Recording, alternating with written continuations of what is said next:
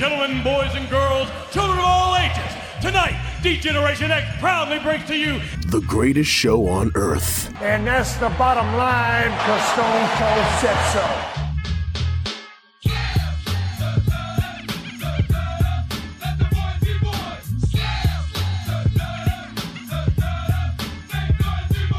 Joe Black, Chris Mindell, the Sons of Slam podcast.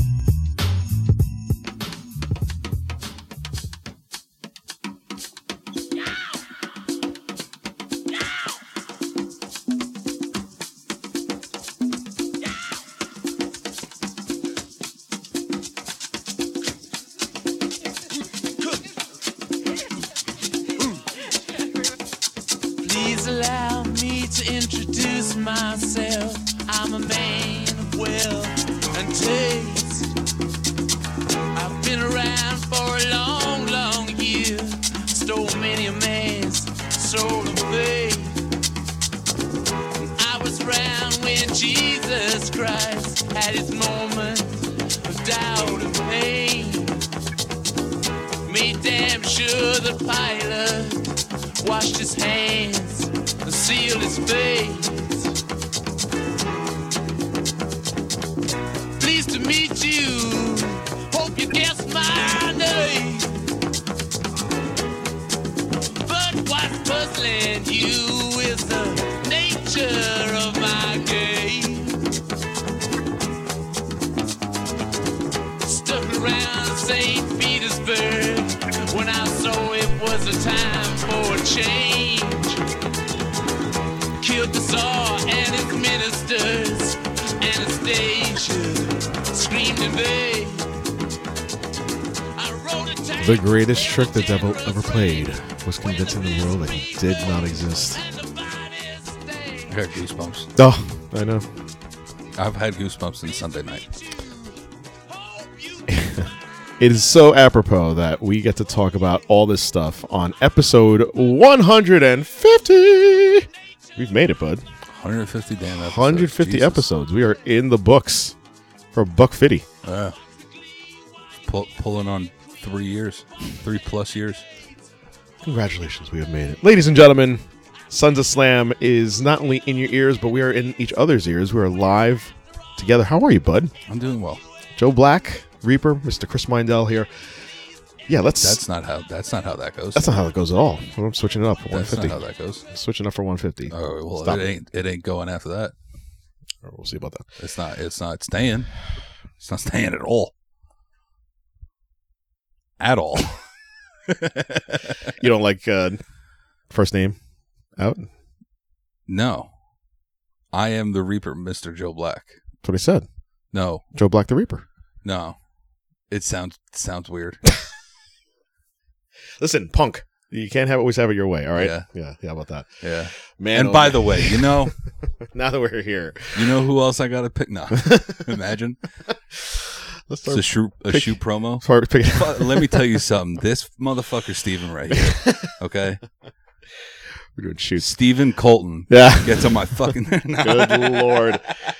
What a freaking week. Listen, no joke. This weekend, for whether it's right or wrong reasons, is one of the most eventful weekends of wrestling in the last 5 or so years. The good thing that it has now the paths have intersected, because I can't remember a time where there was such a huge weekend of WWE pay-per-views accompanied by an AEW pay-per-view. I'm sorry, WWE Premium Live Events. Sorry, I was confused. You look confused. I was like, "What are you talking about?" Yeah, like in recent memory, I can't remember them running on the same weekend. No. So it was cool that they finally intersected, and we had so much motherfucking we had wrestling. A lot of wrestling, dude. Holy shit! And that was not even just including all of Sunday, which included 2 pay-per-views on one day. And if you watch the buy-in, it bled right into the other. You had roughly that's right. 30 to 45 minutes of downtime, and then you went right into the buy-in. You had from Worlds Collide to make yourself a sandwich, to go pee, to go into the 0 hour. Yeah, or if you were me, it's Worlds Collide, still sit at work and do nothing, and then and then into 0 hour buy-in, whatever you want to that was call a it. lot of stuff, man. Oh wow, It was fun. It was an interesting, fun week. It was. Again, for all the good and bad reasons, it was an interesting, fun week because the good definitely outweighed the bad, but unfortunately, the bad, as we always like to quote, as you always like to quote, Mr. Bully Ray. Mr. Bully Ray, who quotes Mr. Vince McMahon. McMahon. You always just remember the end. Yeah, Always people just remember the finish. Remember the finish. And so we have been left with the finish because that is the end, and that's the last thing we remember. And what we remember is not the best of things, and which is going to lead right into tonight's Dynamite. Yeah, I'm being very vague with what we're talking about until if you know, but we'll get into all that. It's the end of Sunday night was a roller coaster of emotions. Yeah. And if you went to sleep on Sunday night right after the pay-per-view, you woke up to a plethora of news to take in on your daily poo. And it was a wild event. So let's get into it. But first, let me take a selfie. I'm about to take a selfie with outside the ring stuff. Get all the boring crap out of the way because we are going in. It's not boring for you. Your boy, Pat, has now joined ESPN's College Game Day permanently for the season. I don't think it's good because he doesn't have enough work going on and needs to make more money. The report might not have come out on a global scale like this is because College Game Day is such a big thing. But Pat will also be doing I believe 6 or so different college Manning cast type. I believe they are called the McAfee cast. Okay. Right? So and he's going to do I believe 6 college games that way. Like him and his crew are going to be simulcasting a college football game. Okay. Now that he's also doing College Game Day every week, just listen to this. Okay. He's going to have to, for the entire football season, fly to Friday Night SmackDown and then immediately fly to wherever College Game Day is.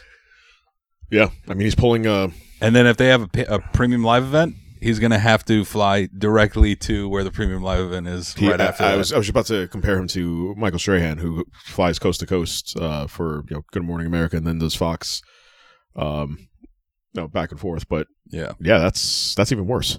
Pat McAfee is his the travel hardest schedule working, is going to be insane. The hardest working man in sports and sports entertainment. Right now. He officially is now. Yeah.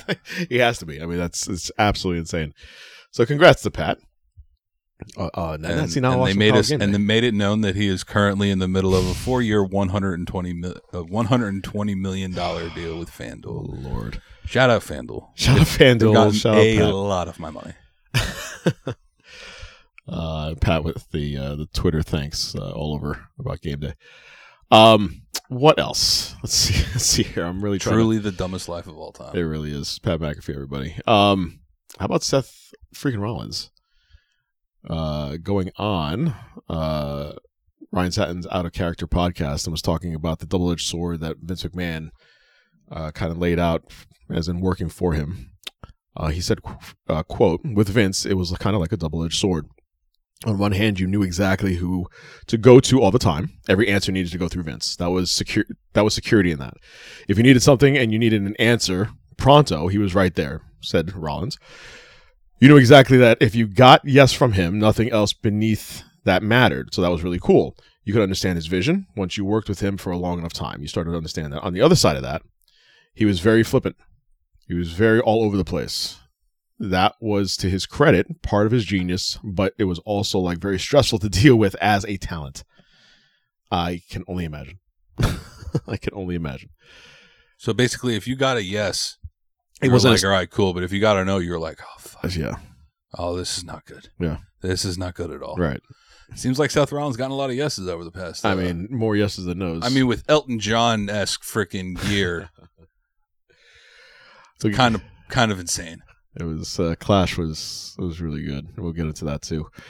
Let's see what else I have here. CM Punk. I don't know if we're going to talk about him at all.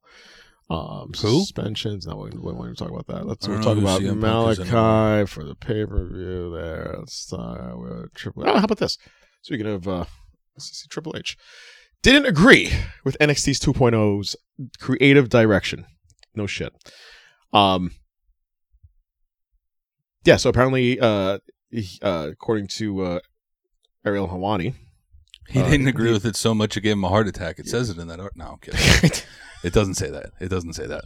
But your creative control is so horrible, my heart almost exploded. Triple H, talking to Ariel Helwani on BT Sport, admitted as much. He said, I didn't necessarily agree with the creative direction sometimes. That had nothing to do with Shawn Michaels or anything else. When I stepped away for health reasons, and there was already pressure to change the direction and change what it was, and that happened, I knew what the changes were. I don't know that I necessarily agreed with all of them, but I do think that there were a lot of changes that happened that were extremely positive for the brand, and I would have liked to have done anyways that I think a lot of people would have gone. No way he would have done that. Yeah, he wouldn't have done that. Absolutely not. Yeah. Hunter, God bless him. He also, on the same interview, I don't know if you have it in the plethora of tabs you have up there, he talked about Sasha Banks finally. What did you say? I don't exactly remember the context of it, but he did. Ariel Helwani brought up Sasha Banks, and if I'm not mistaken, it was more of a time will tell type of scenario, hinting she's coming back. Sure. Hello. She's coming back for sure. Right. I'm saying that. I don't know if Hunter said that. I don't believe he did, but that's what I'm going with. Right. I can only imagine. Because now it's better. I thought she was going to come back on Monday, if I'm being honest. During the tag team match. All 3 minutes of that match? Yeah. Ric Flair.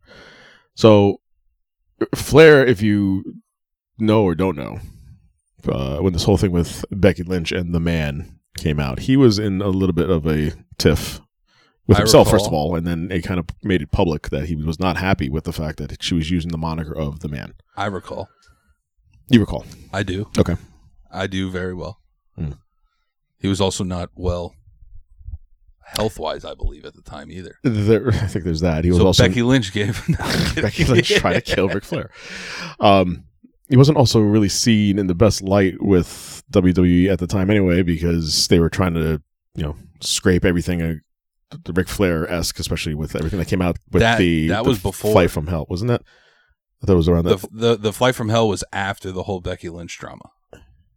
It was like a solid year or two after. Well, okay, so my point being is that it wasn't because like they cared as much to go ahead. I'm sorry. They didn't wipe the woo from the entrance until after my Flight from Hell. Right. It's recently come back. I think my point. Shout out Hunter. Yeah, it's because they're buds. I think my point was going to be that it didn't help that he had this whole thing with the Flight from Hell, and then for Vince to defend Becky more so than to defend Rick. Yeah. In the situation where, take the Man moniker. You're now more over than any other female in the last 10 years. Take it. And he didn't really care about what Rick thought. So just the whole thing with the Flight from Hell just kind of added insult to injury, and then it just really didn't go anywhere. So him, being public about his loathing of Becky Lynch using it, and Becky has since then done promos cutting against Flair, kind of shoot style. Maybe that's why her and Charlotte aren't on the best of terms anymore. That have also helped. So he was on his podcast to be the Man. I mean, he calls himself the Man. By the way, I always thought that the Man kind of thing, just because it's Rick's. I don't know. That's fine. I mean, in wrestling, you have you're saying your moniker, but if Spike Lee, who sued Spike TV for using Spike, I feel like. Whoa! There's no way that was a thing. That was an actual thing. Oh, I mean, it got thrown out because it's a word. Just like this is a word. This might be a dumb question. Is Spike? It's not, right? What? It's not. Is it his real name? Spike Lee? Yeah. Maybe. I don't know. Don't believe so, but it's amazing. All right, so you don't know for certain either. I mean, I'll know in about 4 seconds. 3, 2, Shelton Jackson Lee. All right, cool. Woo, thank God. There you go. So yeah, no, that was an actual thing. It got thrown out because it was just stupid, and the judge was like, "This is ridiculous." But I always thought that this was kind of along the same lines. You're taking over Rick two doesn't words. have, exactly. You can't take over 2 words like that because it's not even. He did trademark. That's why that's the name of his podcast. He did trademark the phrase "to be the man." To be the man, right? Yeah, like she never said to is, be the man. She just called herself the man. I believe she might have in one promo. Let's be honest, there is a solid chance she did that. She feuded with Charlotte Flair at one point. There's 1,000% chance that she did. I'm sure you're right. For a long time, this article that we pulled up here, for a long time, Ric Flair did not hide the fact that he had beef with Becky Lynch, that he had beef with her. It wasn't the other way around. This included Flair wondering when Becky Lynch will stop calling herself the man. When Vince decides. When Vince, that had nothing to do with you. Flair also believed that The Undertaker would have taken his side in the gimmick dispute. This entire thing is just ridiculous to me. Nature Boy once, again, deleted a tweet regarding Becky Lynch, where he demanded an apology from Lynch, and also from WWE. He also demanded a check for $20 million. Million? Jesus Christ. Million with an M. Maybe 20 grand, maybe. This even led to Becky Lynch mocking Ric Flair after his previous comments. While speaking on the To Be the Man podcast, Ric Flair stated that he believes The Undertaker, Steve Austin, and others would have reacted the same if they were in his shoes. He said, quote, "People ask me all the time, what about Hunter and I? Hunter and I, our disagreement, it was about the trademark. But how many guys, this is an opportunity to address this, do you think if it was Shawn Michaels or Steve or Taker or Bret Hart, if they had, for example, had called Becky like Hitman Becky or Heartbreak Becky, they wouldn't have been equally as pissed? We are not just talking about just a name. We are talking about millions of dollars. Millions, as you know. Merchandise in the millions." Okay, never mind. I'm sorry. But I think people at that level of notoriety that have worked that hard in their brand, they would be as upset as I was. It goes on to say that Ric Flair stopped going after Becky for some time now, but hence why the whole thing with the man got dropped and she switched over to Big Time Bex. So he had mentioned Stone Cold Steve Austin, right? And Bret Hart, right? Natalya does Bret Hart's gimmick, like right now. For the last 20 years. Sure. Okay. However long she's wrestling. Sure. Yeah, exactly. How many different variations of Austin 316 have you seen in the WWE in the past year? I can think of 2 off the top of my head. Good. Aaliyah 317. Okay. Okay. And RK Bro 420. Yeah. Like, that's both technically what Rick, if Rick was in Austin's shoes, Rick would have a problem with it. Because Rick would believe that that is his thing. Right. But I'm just playing devil's advocate because I agree with you. But what if it was like Stone Cold Austin Theory? No. I'm just putting a name. I'm just putting Stone Cold. Like if they. That's pretty hilarious. I'm not gonna lie. That's pretty great. I would never want that to happen. But that's fucking awesome. I'm just saying if they put that in front of like, I mean, hell. Okay. All right, here we go. My mind just went. So Ric Flair, in all this irony, and I'm sure people are just screaming at their radios, like going, like, talk about the fact that Ric Flair is being a hypocrite. Sure, why not? His name, the Nature Boy, comes from Buddy Rogers. Yeah, absolutely. He stole it from somebody else. Yeah. And then people have mimicked Ric Flair for years. So, I mean, are we going after Jay Lethal? Are we going after Jeff Jarrett? Are we going after Jeff Jarrett? Are we going after Jay Lethal, who does later days Jeff Jarrett? The dead-on character impression of Ric Flair. Jay Lethal, probably the best one I've seen ever in that TNA promo, which is still legendary. Absolutely. The whole hypocrisy is just amazing to me. I want to know what Buddy Rogers said. I mean, I know in reports he said he got his blessing, but it's still like, it just seems very hypocritical. What I'm seeing is that, maybe if Charlotte called herself the man, then it would be okay. Because that's your daughter. Yeah. But I feel like Becky just did it on a whim. Like, she didn't really know. Oh no, it was in a tweet. She did it like it was a not mistaken, but it was a tweet that she wrote out that said the man. Like, she said something about being the man, and that's what I'm saying. She did it on a whim. Right. She didn't do it like with anyone's blessing. She just did it. Right. Which I respect. Ask for apologies.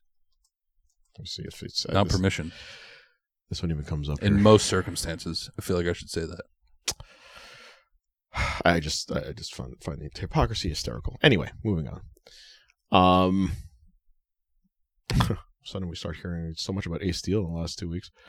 Didn't even know he Did you have any let's see idea here. who that was? Before last week? Yeah. No, not at Me all. neither. All right, cool. Not at all. I didn't even know he was a backstage. I didn't agent or know. I whatever didn't the hell you know. wanna I call didn't him. know Ace Steel was a thing. I would have assumed that I he had to be sang for reminded. Kiss. I have no idea. I don't know who Ace Steel was at all. Yeah, right. Ace Steel, the lead guitarist. Ace Frehley. Frehley, My that's- bad. Wrong Ace. My bad. Wrong Ace. You can't use that name Ace, by the way. Yeah, Sorry. Ace. What the fuck, man? Kiss has something to say about that. And Motorhead too. At that point. There you go. That's right. Just pull out any ace. Talk about my ace of spades. And then finally, speaking of continuing with Triple H here, when he took over, he always thought that Becky Lynch was, quote, swimming upstream as a heel, which I completely agree with. I do as well. When she returned this year, is that what she's? Is that what they're saying? let's see here. Like this past year. 2018 certainly was significant for Becky Lynch's career. Since then, Big Time Bex upped her social media, became one of the biggest stars in the industry. Speaking to Ryan Satin Out of Character podcast, Lynch discussed this decision to make her babyface again. She said, quote, I talked to Hunter a little bit before, and he was like, how do you feel about being a heel? I was like, honestly, it's fun. I like it. I feel I'm maybe more naturally inclined to be a babyface. People like me better Not as anymore, a hon. babyface. Clearly, I'm doing my job if they don't like me. I'm just great, lads. I'm just great. Hell yeah. He goes, I feel we're swimming upstream keeping you as a heel. Yeah, I agree. And then the creative was laid out, and I was like, that sounds awesome. Hell yeah. Pop, pop, pop. And the rest is now history. Pop. Agreed. It seemed like pushing a heel in front of somebody that people actually like, or vice versa. Like Yeah. if you like Roman Reigns. Like, you wanted this person to be such Some a face. some so might say hard. like, a Joker, or a Joker. Which had big time Becky Lynch, big time Stone Cold Steve Austin vibes in my eyes. I'll just leave it at that right now. All right. I'm more interested now about that theory of yours, but we'll get to that. Please remind me, because now that I've said totally it, I gonna might forget. Totally forget. I'm going to say, remember in the 22-minute mark when you said something about Becky Lynch and yeah. Exactly. Bring that back. Reel it back in, Joe. Let's see here. Do you have anything just before we get into Outside the crux of this ring. whole damn week? Because we have some things to talk about here. I'm going to take that as a No, not really. It's just one thing about Worlds Collide. It was during Worlds Collide. That's all I had written down. All right. Let's talk. The New York came out. Let's The New York talk. came out. Yeah. Let's talk. Let's talk. Let's go in order here, obviously. So, that would be Clash, would it not? It would be. 1 p.m. Eastern Standard Time.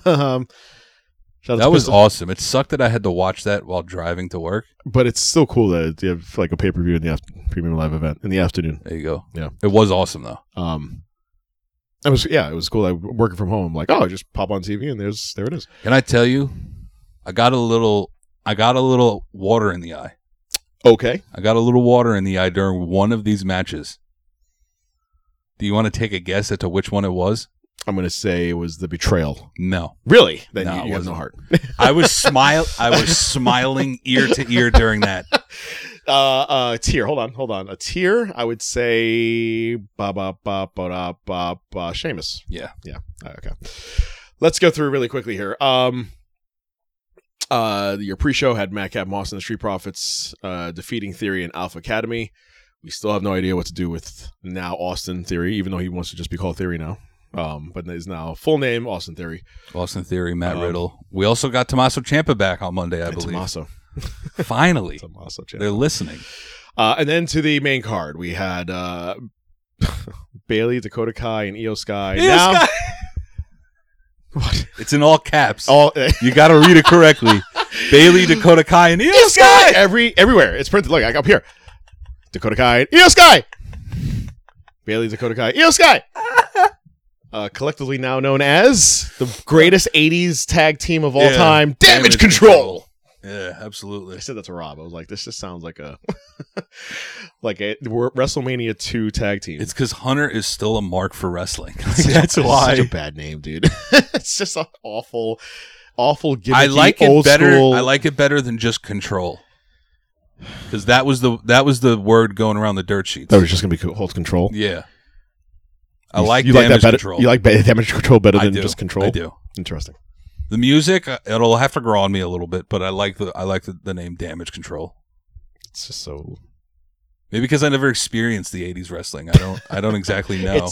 It has, so when it comes back, I'm like, that's awesome. It has the smell of a jobber tag team that they've always had, like the main. It was, and that's what the '80s were littered with. '80s and early '90s were. It was the main guys and Damage then Control, jobbers. exactly. And main guys, jobbers. There was never like the main guys fighting main guys on like a Saturday, afternoon. It was always the jobbers against some big guys. And Damage Control sounds like a jobber tag team. Damage Control sounds like the Walmart. No, that's not what I wanted to go with. Uh-huh. The Wish version of the Road Warriors. Like I would imagine Damage Control coming out with football pads and spikes on them. Right. I can see that. You know what I mean? I can see that. Remember Sonny had those? I do. No, she's a mess. Let's see here. Io Sky. That's an understatement. I'm sorry, I know. Io Sky, Dakota Kai and Bailey get the win, which, I mean, there was no other way to do that. Like, Yeah, Can't- I mean, obviously. the other women do not need that win. They're not even a real team. They're not even a real team. And then we had probably the best match of, I'd say, the weekend. Match in the night, at least. If not, definitely the match of the night, if not the weekend. And that is Gunther defending against Sheamus The for best the Intercontinental one-on-one Championship. championship match of the weekend. I could say that, Whoa. honestly. Okay, I have a best in my mind. I have a best one-on-one in my mind. I have a best tag team, which we talked about previously before we recorded. And then I still think I'd say this is one, and that was like 1A. The tag team was 1A? Yes. Yes, I agree with that 100%. So tag team being And neither of them went the way we wanted them to go. exactly. Right, which was the fan Or the crowd wanted them or to the go crowd, at that point. us, yeah. And how does that turn into the best matches I of know, the weekend? I know, Shit. I know, because that's how see, that's what wrestling does. It makes you feel something, and if you didn't feel something for the match, then you don't have that kind of feel to make it say that it's the best match, that you enjoyed that match the most. The tag team match I'm referring to is Swerve and Our Glory versus the Acclaimed, so we'll get to that. This match, though, and they so we're saying it, littering the commentary with the fact that it was going to be the most hard hitting match you've ever seen, which Gunther in any match is just insane and one of the stiffest competitors out there, and so is Sheamus. But the two of them together, Sheamus got his ass kicked, Can I tell you one thing? but in a glorious way. Absolutely. Yeah. You know, the best opponent for Gunther is a pasty white person. It really is, It's because just him, you see the blood. Ilya and, Dragunov. yes, That would, like both of those on matches their chest, were the blood just come up and all the blood vessels popping inside. Oh, it's awesome. slap the shit out of him. Really did. And that's the match the same match where I'm talking about brutality is also the one that made me cry at the end. Not cries a really openly cry. Openly cry weep, is is that what you're saying? is a loose term. Uh-huh. I got a little water in the eye. Okay. Absolutely. Okay. It did not go Sheamus's way, and for both and I would say this for this entire card, for both matches, your hometown guy not winning in either match kind of disappointed me. It did. I mean, and I use air quotes when I say hometown guy. We're just being general with the country, but it's And also all the titles retained.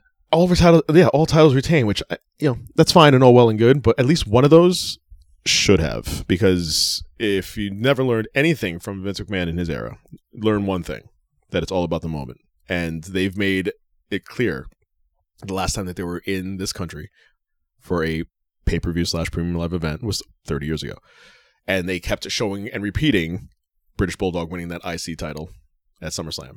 So at Wembley. So the idea that not one of these guys won, and I'll get to it further, my feelings as far as that main event, it was a little disappointing. I can see this not going, but whatever. How long did the British Bulldog hold that championship? I'd have to look it up. Do you remember it being like a crazy long amount of time? I not really. And So- I do remember that match and the talk of that match being, and it was, You could have done that here. You could have had Sheamus win could have. and then had him lose 2 weeks from now? Right. A week from now? Right. Have it drag on. Right. They have a championship match. It doesn't go, disqualification, outside interference, and then you have another championship match, and Gunther takes it back. Okay. And they just beat the dog shit out of each other. Yeah. Again. Again. And we all smile, I can see this. but we don't cry at the end because Sheamus isn't on home turf.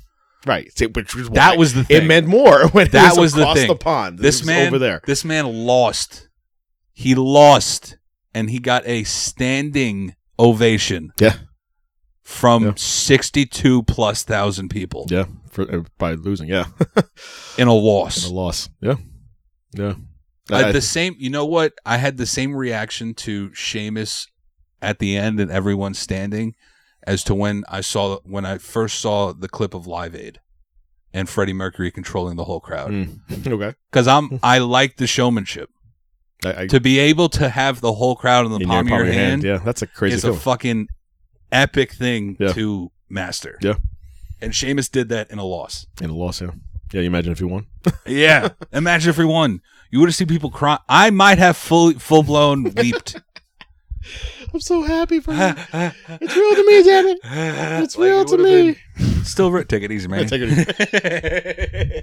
Every time you do that, I crack up. Take it easy, man. Yeah, so they're definitely the match of the weekend for me. And just for that feel, I think that feel at the end there bumped it up. It was an amazing match to begin with, but the feels at the end there made it feel so much more. So match of the weekend for sure. There's that.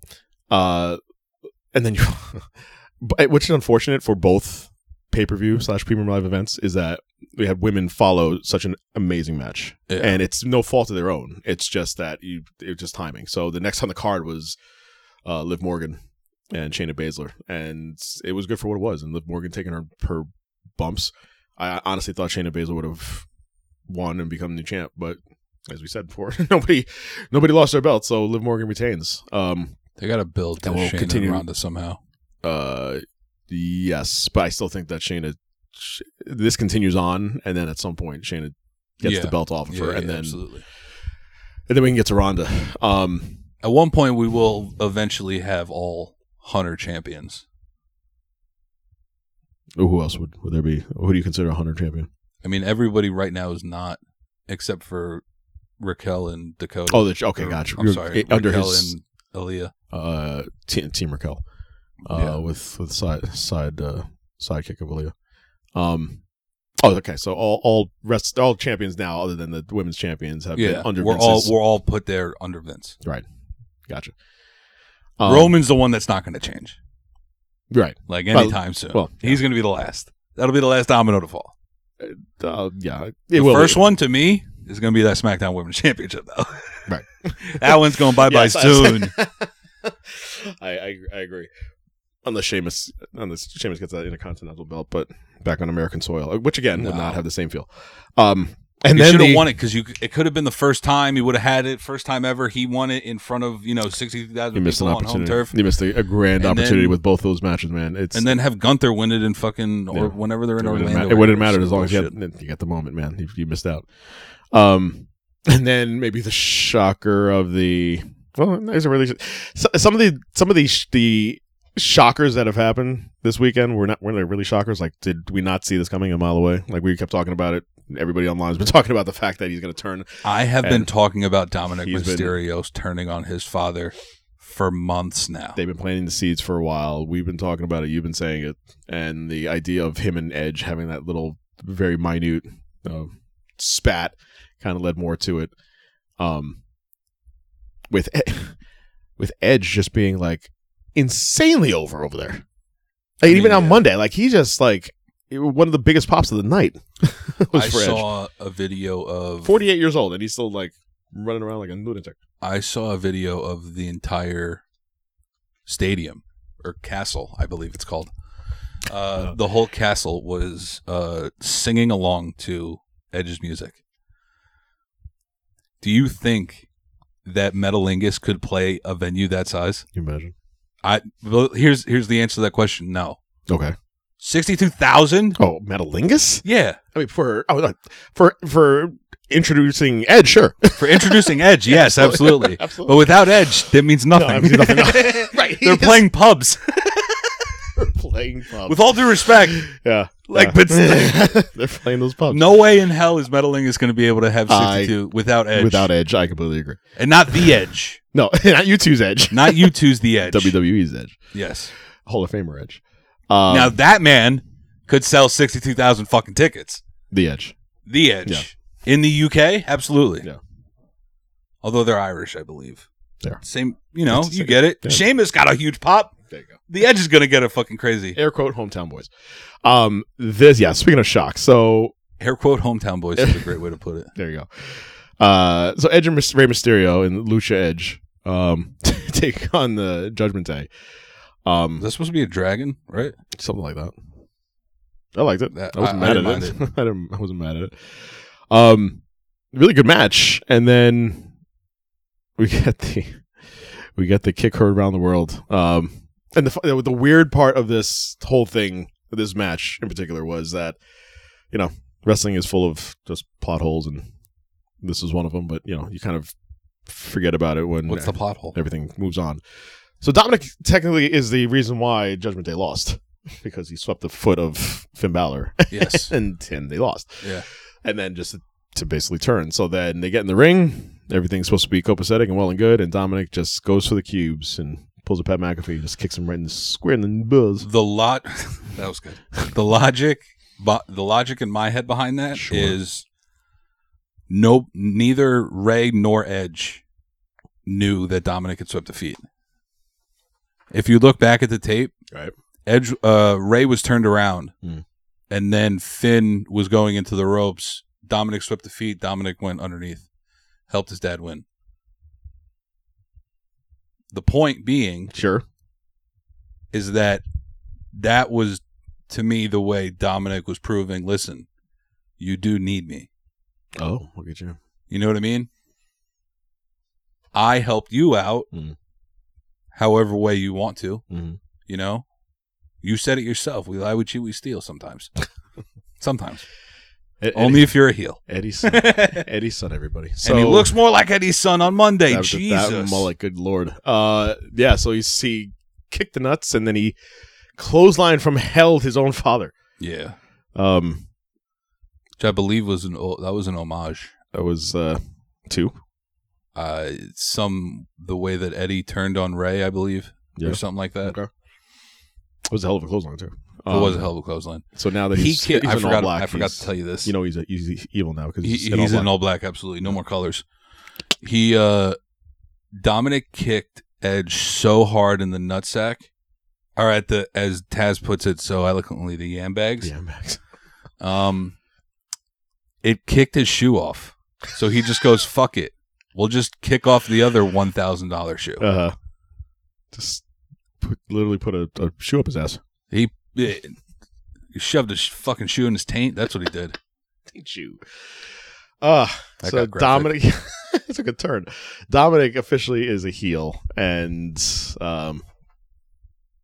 I feel like Dominic and Rhea Ripley are now just banging backstage, and Dominic's the bitch. I hope they are. Your thoughts? I hope that's the case, but I did read somewhere that Rhea Ripley and Buddy Matt, but what was he in WWE? Buddy Murphy? Buddy Murphy. So Buddy Matthews and Rhea Ripley are a thing. Brian Danielson. Brian Daniels. Yeah. I have to clarify You that. have to square away names here. Really? But I also know that Rhea Ripley had a boyfriend. He was Yeah. also a wrestler. I don't know. Yeah. I saw a picture of them. I could have been worked. Who knows? They're just all doing each other.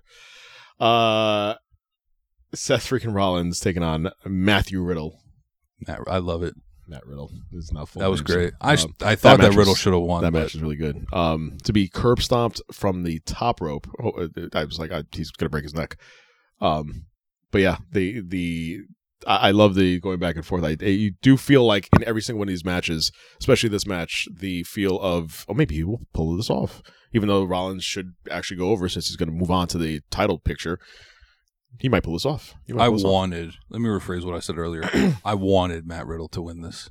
Mhm. I felt like he deserved a good win against a high-ranking opponent. He doesn't really have one. If you think about it, like Riddle's not Yeah. like He's kind of like a theory thing going on here. He's like really Wait, way didn't over. he face Randy way back when? Before it was, Riddle? RK Bro, yeah. Didn't they have to like fight each other? Isn't that like a Blackpool Combat Club situation? I think it was. Randy can't tag with someone unless he. By the way, Randy Orton would be perfect for the Blackpool Combat Club. He would. I just want to point that out because he also doesn't like to tag with anyone until he fights them. Spoiler alert: he's going to show up on Dynamite tonight. Go on. I mean, but seriously, look back at all of Randy Orton's tag team partners. He's fought with all of them. Yes. Well, Randy is that kind of guy that you just can't trust. Yeah. You can't No. trust the Viper. Because he, see, this is long-term storytelling. Sure. He got stabbed in the back when he Right. was a youngin. Yes, he did. Yeah. By the man who's in charge. By the man who is in charge of the whole The company. whole shebang bang. now. Yeah. That's right. The man with the pencil, as people would say. I don't know who says that. A lot of people. Are you kidding The me? man with the pencil? Yeah. I've never heard that term. Really? Never. When it talks about like that means the booker. The man with the pencil. Yeah. It's the person who books the fucking show. Huh. Because he's the guy with the pencil who writes the.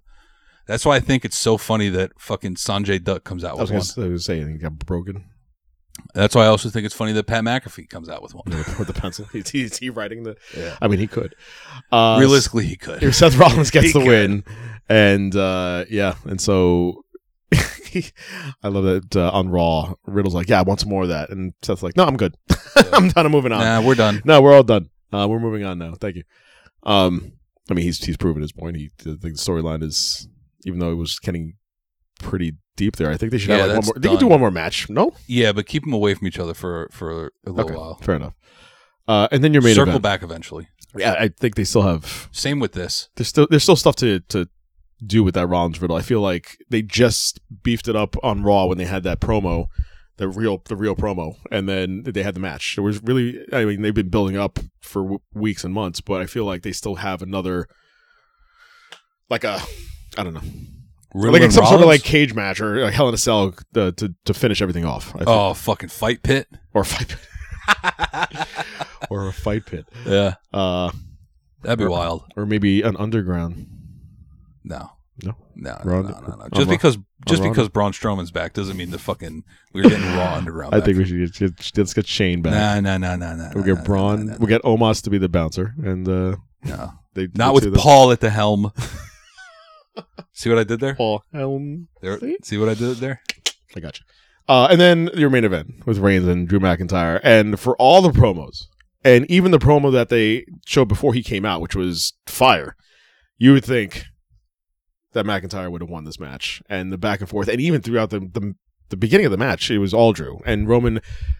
To his genius credit, as he always does, just played it off like, what the hell? Like, you saw on his face that he just didn't know what to do with McIntyre, and I feel like that was an awesome portrayal of showing him that Drew's no joke and just getting him over. I just feel like other than what came out of the match in the debut, there was really no reason to push a 2.0 person just to get over on Drew in your main event hometown situation here. I think you missed the bigger picture. I still think that you could have debuted him, but you missed an opportunity with having Drew win the belt. I get why they did the Solo Sikoa route. Like, I understand why. Because there had to be a way for him to come up from NXT. And this was the perfect way.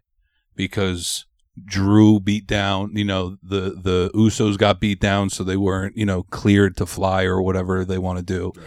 But we all know that, it's because they can't travel out of the country. Okay? Just call it spade a spade. Unreal.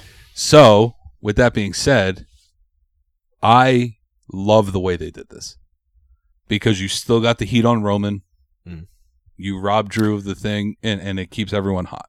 It keeps Drew hot. It keeps Roman hot. It keeps Solo hot. I agree. I'm not saying that I didn't like the way they did it, and I love that's how he debuted. I think that's amazing.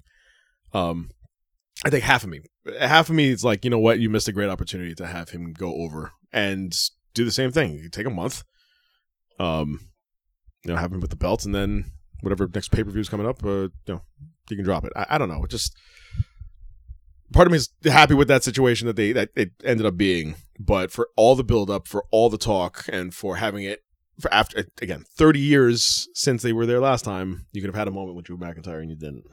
I think if there was any way, you couldn't have it be Drew McIntyre. I think if you were to end his streak? No. Okay. If I'm being honest, I think it's running its course until Cody. I think they do. I think Cody wins the Rumble. Mm-hmm. I'll just lay it all out right now. Oh, I think Cody wins the Rumble. Okay. I think Cody challenges the champion, whoever that may be, at WrestleMania, night 2. Mm-hmm. However, Roman, being the champion going into WrestleMania, will be pulling double duty at WrestleMania. How so? Night 1, the main event of night 1 will be Roman Reigns versus The Rock. Okay. And all right, now you just... And the winner of that match faces Cody Rhodes at night 2. You build Roman Reigns. Listen, you build Roman Reigns as the man that took down The Rock. You know, he is the ultimate Uce. And you can build Cody Rhodes as the man who defeated the ultimate Uce. Okay. So Rock is going to just come in for one match, basically, and put over Cody. I'm not saying one match. Well, then what else is he going to be doing? He could have a couple, you know. He could have a couple. There's more than one pay-per-view in between the Royal Rumble and Mania. I was just talking about Mania. You said you have a match at Mania with the two of them, and then the winner of that at Mania goes on to night 2. Yeah. Okay. So listen, you could get one night, and the selling point of that, you could get The Rock 2 nights in a row. Just like you got Austin 2 nights in a row. Exactly. And nobody knew about Austin.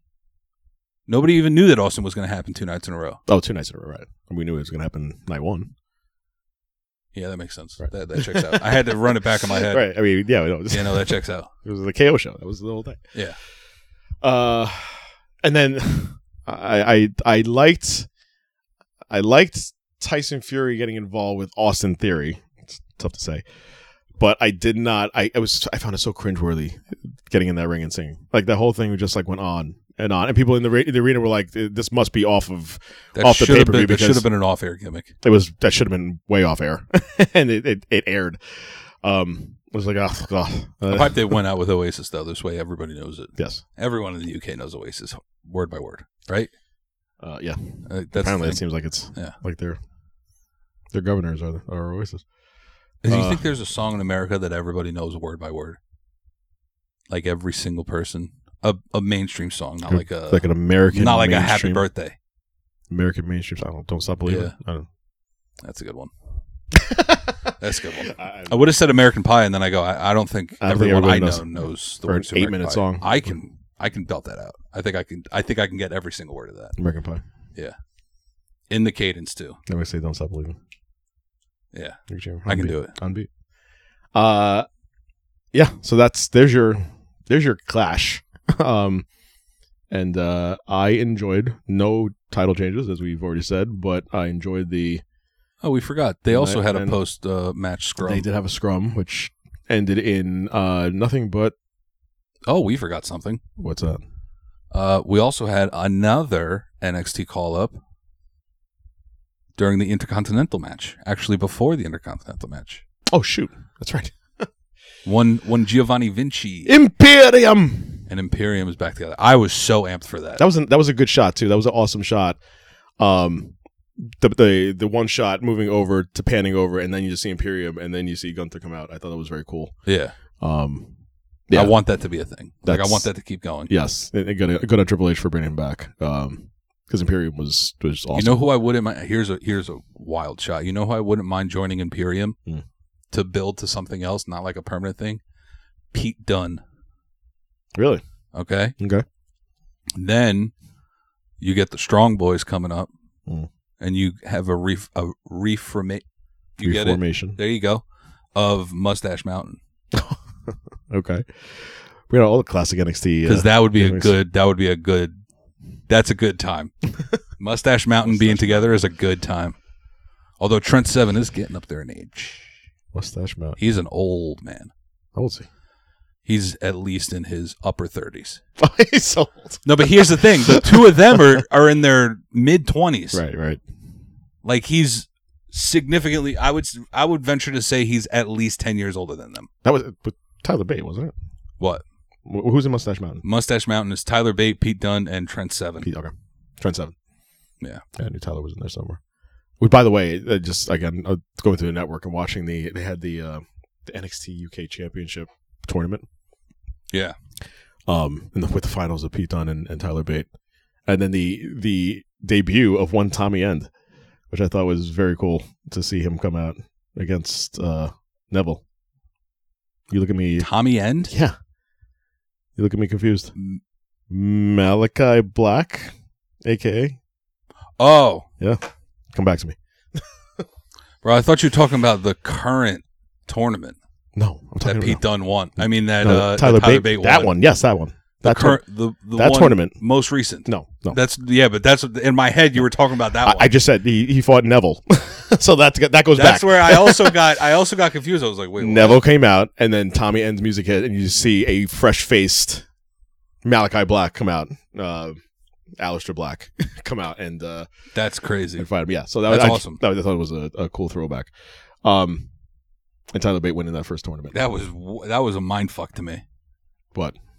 Where I was mentally, where I was in the beginning of that conversation just now. See, it just took a turn there. Took a nasty turn. I've never I seen go, your wait, face what? so, It really happened already? Oh, wait, but they recorded that. How did they know? Like I was going. I fucking circled so many paths in my mind.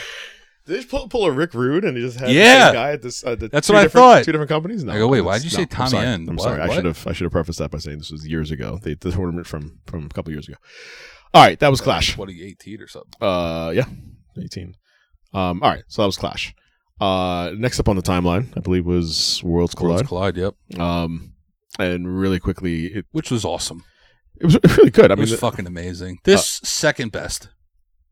Carmelo Hayes against Ricochet. I would say third, maybe fourth. No, the main event was second best. Okay. Of the weekend. Okay, I thought you were talking about Carmelo Hayes. So Carmelo Hayes retaining against Ricochet. I thought that would actually been kind of cool to give it to Ricochet. To give it to Ricky O'Shea. Yeah. That's not his name, right? That's thank God. Come to find out, you would have gotten me big time. Ricochet. I would have looked. I would have sat here and looked it up. I have to be very honest with you all for a split second. I really thought that was, and thank you, R-Truth, for pulling that asshole.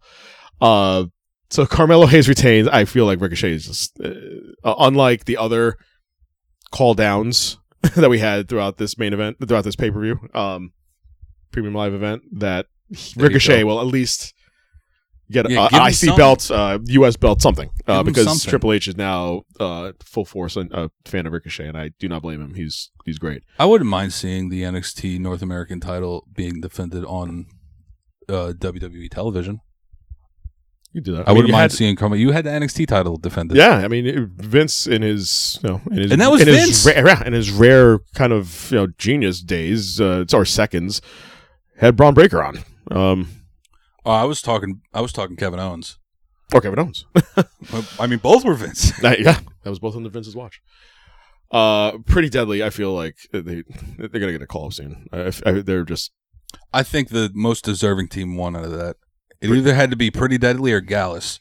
But it's good that it was Pretty Deadly because they were the first ones to come over from NXT UK, and they were already both tag team champions. Pretty Deadly, Creed Brothers, Gallus, and Briggs and Johnson. And we had a turn.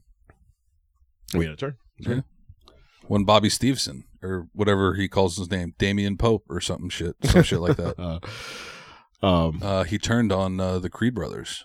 He also attacked Roderick Strong. Diamond Mine is done. I feel like it just feels like it's gonna go away there. Yeah, although it sucks because this is a little segue right here. Bobby Fish is no longer with AEW. Forgot to mention that earlier. Well, I was gonna mention it during. All right. Well, I'm gonna mention it now, and now I feel there's no need for Roderick Strong to even go over to AEW other than his wife. That's a big one, but His wife is there. I Roger forgot about Strong, wife is. Marina Shafir. Oh. Yes, they have a child I did together know as that, well. yes. Okay. I was like, I didn't know that, but yes, I did know Yeah. that. I mean, is there a reason for anybody to go? I mean, it's a blanket statement. Is there any reason right now, especially for anybody to go to AEW? No. What possible calling? What possible urge could you have in this moment right now on September? What is it? 7th, 2022, to go from WWE to AEW, which is a weird, not awful. It's a weird statement to make now, given the last month of situation that happened in all of wrestling. I mean, well, when I say all of wrestling, AEW and WWE at the same exact time, having the situation they're in now, and then have Triple H take over WWE. It just seemed like this, here's a weird weird statement. swap of I don't know. Spit. Sure. Here's a weird statement. After the weird statement I just said. Sure. I forgot. Wow. That it was just on the top of my head, and then I forgot. Oh boy. That wasn't good. All right. So weird. Moving on. So the weird. Moving on. Okay. So The Creed brothers lost. Creed Brothers lost. And We they have the got turned champions in Pretty Deadly. Speaking of getting turned on, Mandy Rose. Good Lord. Wow. She recreated the... I remember. Ah, there it is. Yes. Time out. Shawn Michaels? Yep. No, I remember that. Yeah. I remember what I was going to say. Code. I have never been more happy Hmm.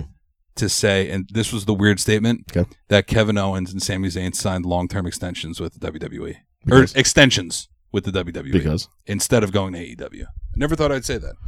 I always wanted them to, but I'm glad that them two and Finn and AJ are in the WWE. They would have gotten lost in the shuffle over there. I was going to say, we're just so easy to I've said this many times. It'd be so nice. easy to grab people and say, listen, you're now under my umbrella of this company. Can we and trade? then what the hell are we doing? Can we the trade Finn and AJ for Jericho or something like that? Oh, really? That's your trade? I mean, that's just the thing that came off the top of my head. I feel like that's worth it. Huh. As a 2-for-1 swap. You can add compensation picks, Daniel Garcia, stuff like that. Okay. You know what I mean? Sure. Yeah. The WWE will give them come on, go get to it, Joe. You just said Finn Balor and No, you gotta give them a little. Oh, and a compensation pick. Yeah. Oh. That'd be awesome if they could do that. Pete Dunne. No. See? No. Now I know where your loyalty lies. No. Now I see where your loyalty lies. No. A trading system. Mandy Rose. That could work out well. It depends on and Mako Satomura. There you go. Mako Satomura. Who or Miko. I don't know how it you is say her Miko. name correctly. I've never seen her wrestle. I think she's insane. She's apparently a Japanese legend. And Blair Davenport and Mandy Rose What has a now shot. unified the belts and has donned the unification of belts in a Shawn Michaels-esque photo shoot. Yes. Amazing. Recreated Shawn Michaels Playgirl issue. All kinds of naked. Can I be honest with you? Always. I looked very intensely at that, trying to figure out if there was in fact any clothing underneath there. You can't tell. You can't tell. That's there could be, there could not be. Use your imagination. Sure, there wisely. were. There was. In my I'm sure head, there was. There wasn't. But yeah, in my head, not a stitch. Got it. So we have that. We have two unifications. That being one of them. This match here, Katana Chance and Kaden Carter taking on Doudrop and Nikki Ash. The payoff on this, well, two things. One is that you can have these two go down to NXT and be over, which I've never thought I'd ever say, and still lose. And Triple H, in his wisdom, having the payoff on Raw. Everybody, but I was like, we should probably just refer back to. Let's get Piper Niven on the card with Nikki Cross, and you saw on Raw her take off the mask and throw it at Doudrop, and that might be the beginning of the end for Nikki Ash. Hell yes. I think they should just go back to what you had. So anyway, short match, kind of a filler. Retain the belts, Carter and Chance do, and then your main event. For the NXT Championships, UK and what a collision! What a see what I did? Yes, I'm world. Thank you. Braun Breaker taking on Tyler Bates. That end sequence was fucking wild. It was very wild. I forgot that he does that, and I love that he does that. Tyler Bate. That little springboard off the top rope with just his shoulders, his incredibly chiseled shoulders. Is it just me, or without knee pads, he looks naked? He's very right. It's the short boots, it's the shoot boots, and the fucking no knee pads that you go. This dude needs. He needs a tan. He needs a pair of pants. He needs a tan immediately. He doesn't need the tan's fine. You don't entirely need the tan. Tan would help. It'd still look naked. It's very like picture Randy Orton without knee pads. No, exactly, because you feel like he's naked. I'm scared that you thought about this. So Braun Breaker has defeated Tyler Bate and unified the NXT and the NXT UK championships. Last couple of minutes of that match was just absolutely insane. And if I'm being honest, we have a unification. Yes, the UK title looks way nicer, way better, way better. I listen. The NXT is classic vintage NXT, but yeah, the UK titles. Okay, Cole, I see. I see what you did. Yeah, the UK title is very nice. So what are we doing with this now? What are we doing with 2 belts now? What is coming of this other than NXT Europe? Like, what was the point of doing all this? They're just going to have all the quote-unquote made guys from NXT UK come over and start feuding with everyone over here. So that's why you saw JD McDonough last night, otherwise known as formerly known as Jordan Devlin, the Ace. The Ace. Not ass. He does say ace because I know that sometimes when you are Irish, you sound like that. Ass sounds like ace. They need arse. I love when people say that. Arse. Arse. Kick your arse. That's why they say it on the Sheamus says that on live television because he can get away with it. Yeah. Nobody knows that. ARSE. They needed it too because I now with especially with like Tyler Bate coming over, I'm probably now with more wrestling. Gonna get into NXT. Yeah. 3.0. Yeah. And see where this goes because they needed a shot in the arm and with some of these new names. And so and you know what? Not for nothing. I do enjoy when you have the lesser known, like Apollo Crews is now full-time NXT. I like when the guys that really weren't able to get over come down. I think Ricochet is not in that level. I think he's way above that. He's more like the Dolph Ziggler. Yes. Boat. Yeah. I think that they could keep. I feel like Ricochet would have been better to be NXT champion. Okay. Than Dolph. I could see that. Yes, because at least Ricochet had time in NXT. Right. I could see that. But yeah, I think it's and look at Mandy Rose and what it did for Mandy. Bring him down. This is the highlight of her career. Yeah. Before that, it was Otis. The best part. That's right. I'm not making fun of Thick Boy Nation. Yeah, but it was. Come on. It was the best part of her career at that time was a love thing going on with Otis. Good Lord. Oh, I know. Oh, Tucker. Tucky. No, Tucky. That worlds collide, and that is that. And then all elites, my friends, all elite. AEW. All out from Chicago. Now we're in Chicago. That's one of my favorite SNL skits.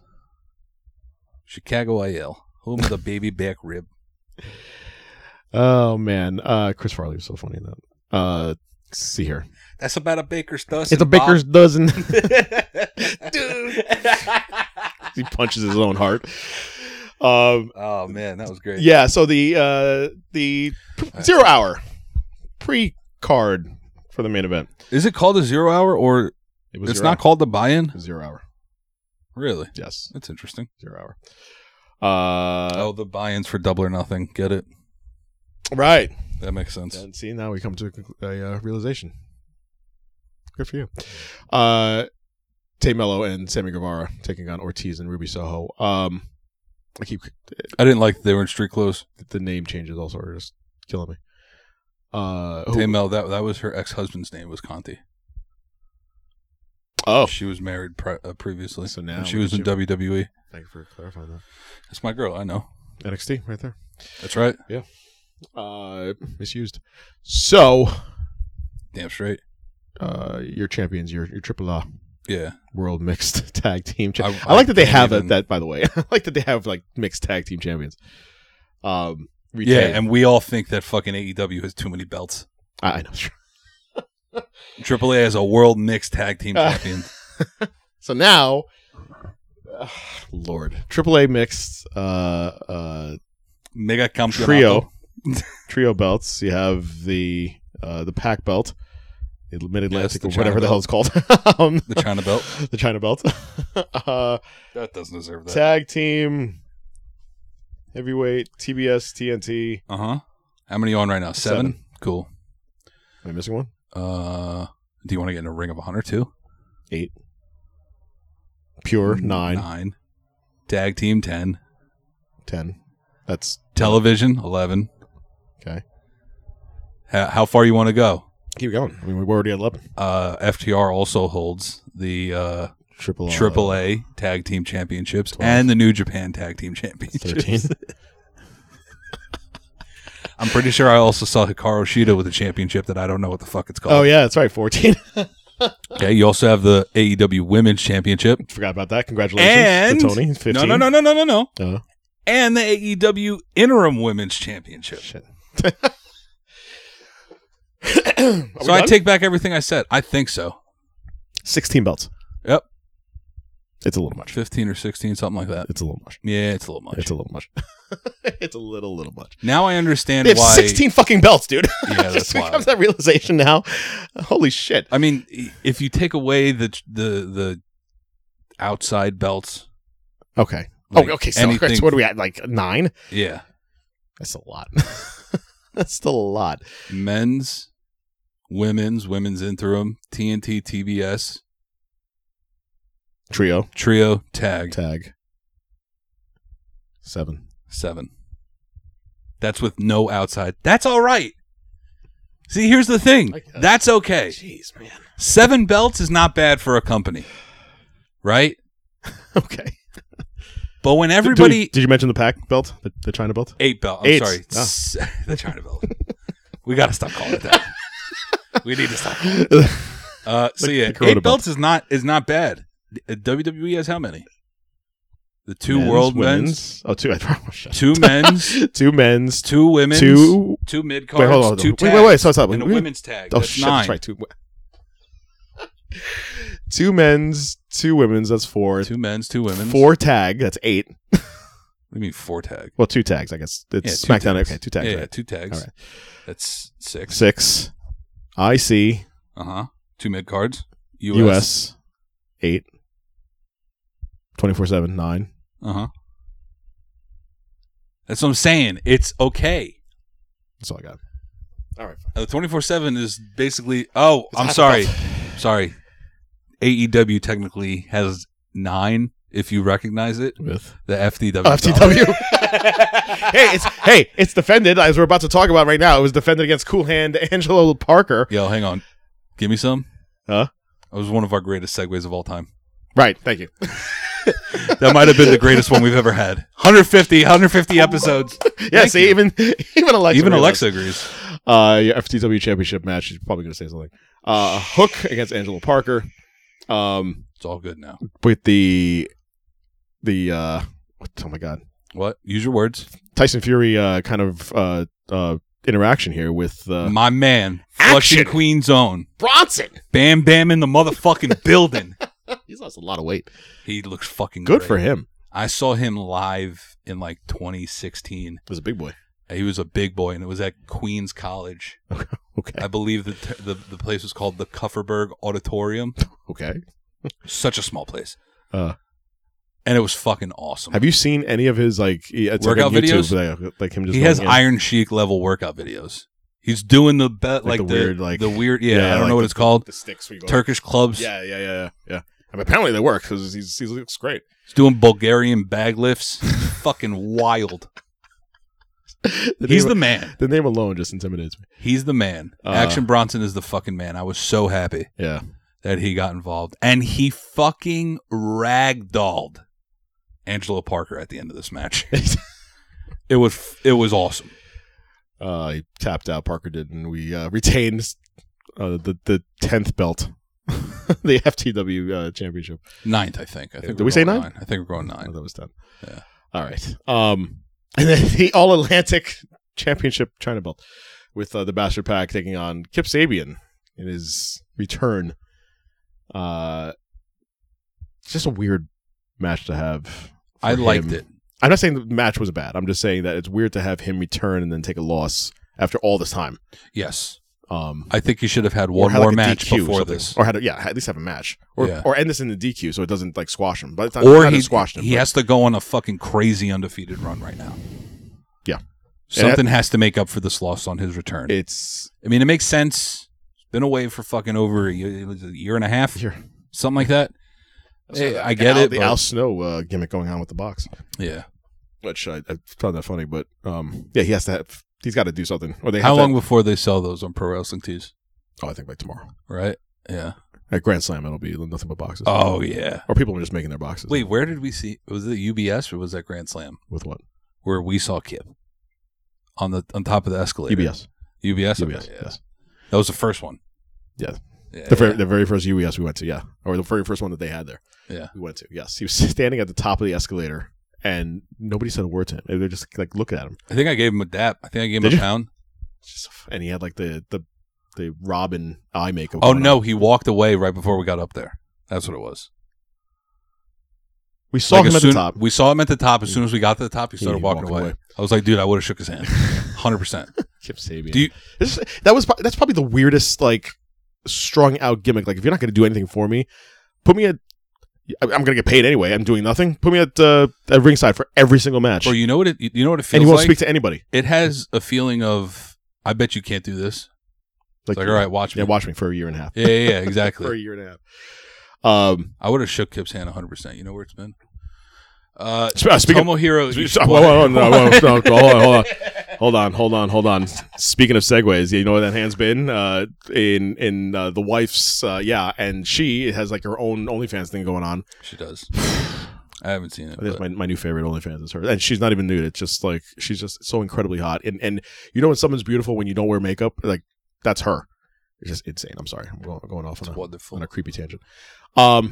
Anyway, moving on. Eddie. Wow, Eddie's back. Finally. You know he got suspended. Eddie too, by the way, you know he got suspended. I did, yes. Yeah. That's it. They're hard on their wrestlers and this is what he got suspended for, which is crazy. Mm-hmm. He didn't even fully punch Sammy Guevara. He didn't. He just kind of chair at him or anything. No, he didn't. He didn't. It's funny you mentioned that. He did not throw a chair at him. It's pretty crazy. That is insane. And he still got suspended. But it didn't hit the chair. A chair didn't hit him in the eye either. Yeah. Wow. It was crazy. That is crazy. And he basically just face mushed him. So technically there was physical contact, yes, but it was just a face mush, Face mush. Like two bros that had an argument. Not a full-blown punch, And by the way, burying the whole what? They squashed the beef. So they're good. Did they? They did. I mean, for the good of the company, according to Sammy Guevara, they squashed the beef. Oh, them two. Those two. Okay, yeah, Eddie and Sammy. Yeah, they did. Okay, Eddie and Sammy. Yeah. We're not talking about the other two. Yeah. That will never happen. I was like, there's no way that happened that quick. No. Absolutely no way. Eddie and Sammy. Eddie and Sammy, I see that. Yes. That's awesome. Tomohiro Ishii. Oh, you talked to Eddie? Did he tell you that personally? He did. He messaged me the other day. It's like, we're good. I was like, I'm glad to hear it. I'm glad to hear it. And you just responded back, all right, YO. YO represent. 914. Yeah, so Eddie and Ishii with Chop Mania, and I feel like here's my deal with Eddie. I feel like, especially with what's going on now, that's the old school wrestling that I like. Yes, where they could it's like working a hold for 20 minutes, wail at each other and just do like technical moves. All right, what were you saying? I was going to say, especially with what is happening now with AEW, which we will get into immediately after this. People like Eddie Kingston need to get the rocket now, because this is the best time to take advantage of this. Because if we're going to talk about suspensions that are being thrown about left and right, even though we haven't seen anything happen, and maybe we'll get some news tonight from Dynamite, this is the time for people like Eddie to to take hold of this. So you have a new champion in CM Punk. You have new trio champions. Something. I'll go one step further. Give him something now because he is the one of the biggest names in the entire company. I'll even say this. I think he should take it upon himself to become an Undertaker-esque locker room leader. Okay.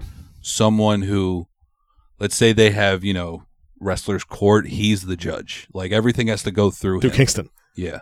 I thought that would have been Jericho. You can. I think okay. I think okay. More all right. Let me rephrase that. Because by the way, Jericho, I want to as say this. reports have said, he is like the calming force amongst all the things that's happening now. Jericho should be the judge, but Kingston should be the executioner. Like he puts down the law. Okay. Yeah. He's the one he's the enforcer. He has to be the one to enforce it. Did you see him? His backstage. I'll always remember this because it sent. I got fucking goosebumps just talking about it. Okay. The Brody Lee tribute show. Okay, right before the show started, he had the whole crew backstage. Like all the wrestlers are backstage that were about to go out, and he riled all of them up. This is for him, all that stuff, and he had everybody in the palm of his hands. I think Eddie is very well equipped, especially if you can combine his leadership along with Moxley and Jericho. I think that it's not that AEW doesn't have a good locker room. They have a solid locker room. It's just people need to know how to act in that fucking locker room. Okay? And when people come in thinking that they're all hot shit, and they were at the time, a year ago, and now the crowd has turned on those people. You need to have someone police that. And that motherfucker will die for anything that has to do with pro wrestling. Eddie that be. Good spiel. Thank you. I agree. Thank you. I completely agree. Speaking of Eddie, I'm not gonna lie, I couldn't even he won. recite anything I just said. When you zone out and black out like that, I just let you go. Yeah, that was good. Sometimes you have to, and then if I start getting weird on it, you gotta go. I'll cut you off. Yeah, you start talking about taint kicks and all that stuff. Yeah. Eddie gets the win. By the way, I think that might be like a finishing move for somebody. The taint kick. Taint kick. Absolutely. You know what I can see a taint kick being? The gooch bomb? Yes. That it has nothing to do with the taint, but just I feel a taint kick might be that move that Rey Fenix does on the rope, where he just twists and then smacks him. Like, I think that's I don't know why. That's the first thing that comes to my head. Oh my god, it's the taint kick. Yeah. Unbelievable. Then we start off the pay-per-view with your first match, the Casino Ladder match, with your ROH World Champion. There's another belt. Claudio Castagnoli. No, we counted that. Ring of Honor Pure Champion Wheeler Yuta, Penta, Ray, Rush, Andrade, Dante Martin, and TBD. Oh, the TBDs are just wonderful. Wonderful. Yes. I don't want you to hit my music yet because we haven't gotten there. Son of a bitch. Let me get that ready in the meantime. I loved every single moment of this. This was a really... I thought it was awesome. Insane. Everything down to the end. Everything down to the end. I really just want to talk about the end. Okay. I was going to say, because... I don't remember anything else that happened. I know that it was awesome. All right, let's talk about the end. The match was outstanding. Let's talk about this end. So, great storytelling, getting paid off at the end of this match. Long-term storytelling. Long-term great storytelling. In hindsight, great. In the moment, you're like, what the hell's going on? Yeah. But the payoff shows what was happening for all that time, and now it's up to this moment. So, when did this start? Let me just ask you that. I mean, technically, it started with him. Was it Ethan Page? No, I think it was that the first Jade Cargill. No, you didn't see Jade out there though. So you didn't see any of the baddies. No. Okay. The baddies aren't with him anymore. I get that. I'm saying his they're just completely separate. Yeah, they're on their own thing now. I think Tony just separated them all. So okay, so as far as like this whole thing that's happening, when was the first card given out? Ethan. It was Ethan, right? Page. Okay. Ethan, W. Morrissey, who else? No, it was Ethan, Lee Moriarty. I'm not going in order, but yeah, Lee Moriarty. Lee Moriarty, the Gun Club, and then Morrissey. Right. So William Morrissey. So now, Stokely Hathaway. Stokely Hathaway is now of all people. So I mean, for his career, the best movie he could have done to get out of Diamond Mine, and now have this the best move. This faction of like 7 people, and now the Joker Can I be honest with you? Please. I don't even want to disrespect the faction so much to even try to think of a name. I'm going to let them do it on their own terms. Damage Control. Oh, that's what I used. I'm sorry. By the way, that would have been a great fucking name for that team. For this team here, Damage Control. Because think of what they're doing. Well, now. No, but leading up to it, that's what they were doing. Oh. Stokely Hathaway was creating Damage Control to then get to the Joker. I like that there was actual literal Joker. He looked like the magician that gives away the secrets, but on Fox. But yeah, it also had to be a hell of a lot of money to use "Sympathy for the Devil" by the Rolling Stones to have that as the introduction. Right. But to see, I understand why Stokely would climb to the top of the ladder and retrieve the briefcase, then hand it. I'm sorry. Yeah, correct. The chip. Yes, we don't have briefcases. And then hand it to the Joker. Right. However, I would have liked to see the Joker ascend the ladder and retrieve the chip. I think that the way they played it out was perfect because that is who the Joker ultimately was. I think that would just be his MO. Like, you go get that. You get it from me. I do want to point out, I see no plot holes with that because Stokely Hathaway was not involved in that match. The Joker was, and the Joker was in first possession of that chip when it was detached from the hook. That's why I think storytelling wise it works. I just the visual of the ascension. But then the descension to then walk to the back without revealing yourself is also all right. I get it. I mean, if you look at, that payoff also, it was.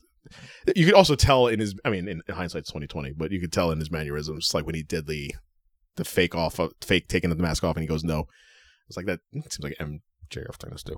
Anyway, the walk. That's right. And the walk. The walk out. I go, there's the dip in the shoulder. I knew it. The walk.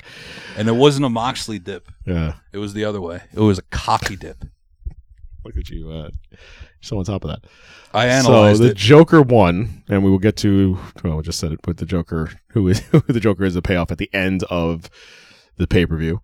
Your Trios Championship Tournament, which another match I feel like we wanted one team to win. We didn't mention this one also. The three matches, one team to win, and they didn't. Yeah. Like I was going hard in for Dark Order. Like I wanted them to get this because they feel like they deserve last 3 years of existence for AEW. There's been nothing with Dark Order, especially since they lost their leader. They just been put on the shelf by Tony, and so this would have been a great kind of push to get him back into.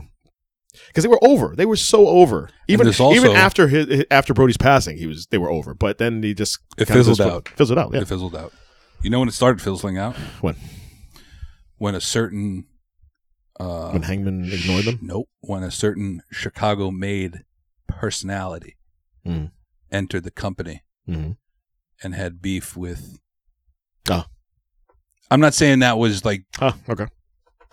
In the back of people's minds, they go, I didn't think about that, yeah, it all started roughly when Punk came in. Because that's when you didn't see Colt Cabana anymore. Right. Think about how awesome a Colt Cabana entrance was. Boom, boom. Like, it was pretty dope. It was fun. You haven't seen it in years now. Yeah. It's a shame. It is a shame. It's a shame. And he quietly got moved to Ring of Honor. I forgot to mention that, too. He did. It's interesting. He did. Although apparently they've had no connection for the past 10 years. I feel like we need to mention that. Well, we'll hear him say that in a couple minutes. Your Trios Championship match with the Elites, Kenny Omega and the Young Bucks, taking on the Dark Order, Alex Reynolds, John Silver, Hungy, and Hangman. Adam Page. Hangman.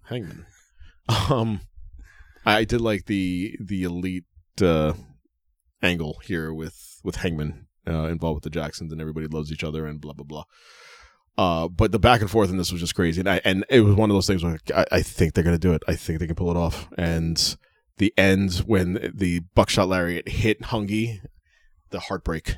It's like, heartbreak. Oh, shit, there it is. and then the even more heartbreak when you realize that Joe might be right when he said that the Dark Order might turn on Hangman Page. Might be right. Might be. Yeah. Wasn't. Yet. You never know. The night is young. Yep. The night is young. It is a Wednesday. So we have new champions in the Elite and new Trios champions. First ever Trios champions, all 3 belts. Good for them. Mazel. Another championship with TBS championship with Athena taking on She-Hulk herself, Jade Cargill. I would love to just have sex with Jade Cargill as all right, you went She-Hulk. right for it. Yeah, I went right for it. Yeah, why not? All right. I want to have sex with her while she's She-Hulk. All right. It's Is kind that of weird. That's weird. A little bit, but I know the costume it's all right. did it for me. I'm sorry. It was the green. Anyway, so as the website also states, Stokely Hathaway conspicuous by his absence. Yeah, so maybe I don't think he's part of them anymore. So he's not a publicist anymore? I guess not. Full-blown manager, I guess, at this point. Kind of short match. I figured that we were still going to have a women's champion. Yeah, who Jade the Cargill. fuck is going to defeat Jade Cargill at this point? China? Well, not now because she's no longer living. That's what I'm saying. You're saying her reanimated corpse is going to take on Jade Cargill? Yeah. There you go. There you go. Yeah. No, that was disrespectful. That was disrespectful. That's me insinuating that China's corpse could be better than the entire women's division in EW. And I don't you're mean saying that. I don't mean that. You really don't? I don't mean that. That was a joke. Who could take down Jade Cargill? I don't know. Because it is technically a mid-card belt, and you'd need someone. You know who that's could not take down Jade mid-card, Cargill? and they only have our mid-card women on that The roster. Queen Slayer. Anna Jay. Yeah, really? She could, yeah. Okay. All right. Yeah. With help. Out of your mind. It has to be now? a I mean, heel. now she could. It has to be a heel, and they have to get fucking the baddies banned from ringside. It's the only way. I can't think of a person on that roster right now. Yeah. It is very. I mean, Britt Baker. Yeah, but she's got like. I mean, unless she's not going to go after Toni Storm, I feel like that's her next. Well, yeah, obviously, but it's It's such tough. an anemic, depleted roster of women that. But it's not. It's just that they're building Jade Cargill like in a Like beast. Goldberg. Yeah, exactly. With the actual record, not like some made up record. So Yeah, then, it's- you know what? I swear if one of them, I don't want to see another cattle prod. that's where we're going to go. I don't. That's how you know AEW is going to go the Yeah. route of WCW. Is when you start seeing a I cattle prod, will. I guarantee you. or you see with some finger come out and you just poke. If I see a Poke somebody. finger poke of doom or a cattle prod, finger poke of doom for sure. I'm out. I think I might be I'm out. never. of AEW. I'm never watching AEW ever again if I see a finger poke of doom. It might be close because However- what's happening now might be close. However, Go ahead. Yes, The New Day did it pretty well this past week. It wasn't a finger poke of doom. but it was for the better of the match. That Yeah. had a better story to That it. was awesome. That was pretty dope. I mean, just to go to that really quickly, that 4-way match ended up really just being the catalyst for a debut. Yeah, that was it. Which is kind of stupid. I mean, not the debut, the reason for that, if that made sense. But yeah, I so follow. the point of that was that New Day it was one of those like tornado tag team matches where you can just tag anybody you want. And they were I forgot who tagged them each in, but somebody tagged each of them in. They were able to face each other for the first time, and then Xavier just laid on the ground, laid on the ground for Kofi to get the 2 count before everybody jumped in. I thought that was an awesome spot. I enjoyed. New Day being, But finger poke of doom or cattle prod, yeah, cattle prod, if done correctly, I can get around that. that wasn't correctly done. No, not the way that Goldberg was. Right. I don't want that being done. Mm. A cattle prod done correctly in an Extreme Rules match or some bullshit like that. Yeah. I could see. I could be okay with that. Okay. If done correctly. Well, we know what not to do. Finger poke of doom, I'm automatically out. Okay. I'm done. Now, what if that's done right? I can't even imagine what way that would possibly be. But what If that's it's right? done the way that New Day did it, that's about it. Interesting. Has to be a tornado match of some sort. Yeah. Andrade and Roosh or some shit like that. The ending for this match, the 6-man tag with Wardlow and The FTR, ending or the aftermath? the aftermath. Excuse me. The aftermath was awesome. The aftermath. Yes, that's all I really want to talk about. So, well, let me take that back.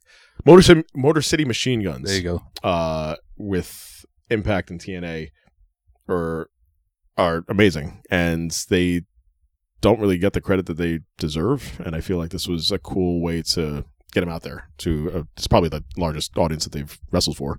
Yeah, I would say. with Jay Lethal and Motor City Machine Guns, so they're getting their credit on this one.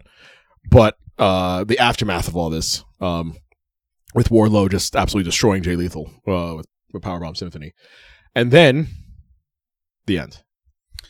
So, a little pretense. Dax Harwood's, Jesus Christ, that's scary. Dax Harwood's 8-year-old girl came out with them during the entrances and then went into the back. When FTR and Wardlow won against Jay Lethal and the Motor City Machine Guns, she came out and Sanjay Dutt was in the ring and she took Sanjay's pencil. I don't know why I was thinking pretzel. Pencil, yes. And she broke it right in front of his face. And then somebody hit him with something, and then she pinned him for the 3 count. And that was fucking awesome. That was very cute. And that's how you fight like an 8-year-old girl. And that's how you fight like an 8-year-old girl. You get your dad to knock him out, you break the pencil, get knocked out, and then you put your foot on him and get the 3 count. Like the referee was still there to get the 3 count. So that was cool. Andre the Giant style with just a foot. Yeah. That was awesome. Ultimate Warrior style. So at some point, with 15 matches on a card, 15 matches, not only do you have to pick and choose which ones are going to get the squash treatment, but it has to make sense. And this did not. You really don't think so? I thought this made sense. I thought that Ricky should have pulled this off. I think Powerhouse Hobbs is just like so. I think they want to push him to be like that next big guy, and they've done a pretty shitty job in doing that. Exactly, but if it was anybody else other than Ricky Starks, I would have said makes perfect sense. If you had another high level talent like that, I would have said okay. If this was let's say number 10 of the Dark Order. Well, yeah.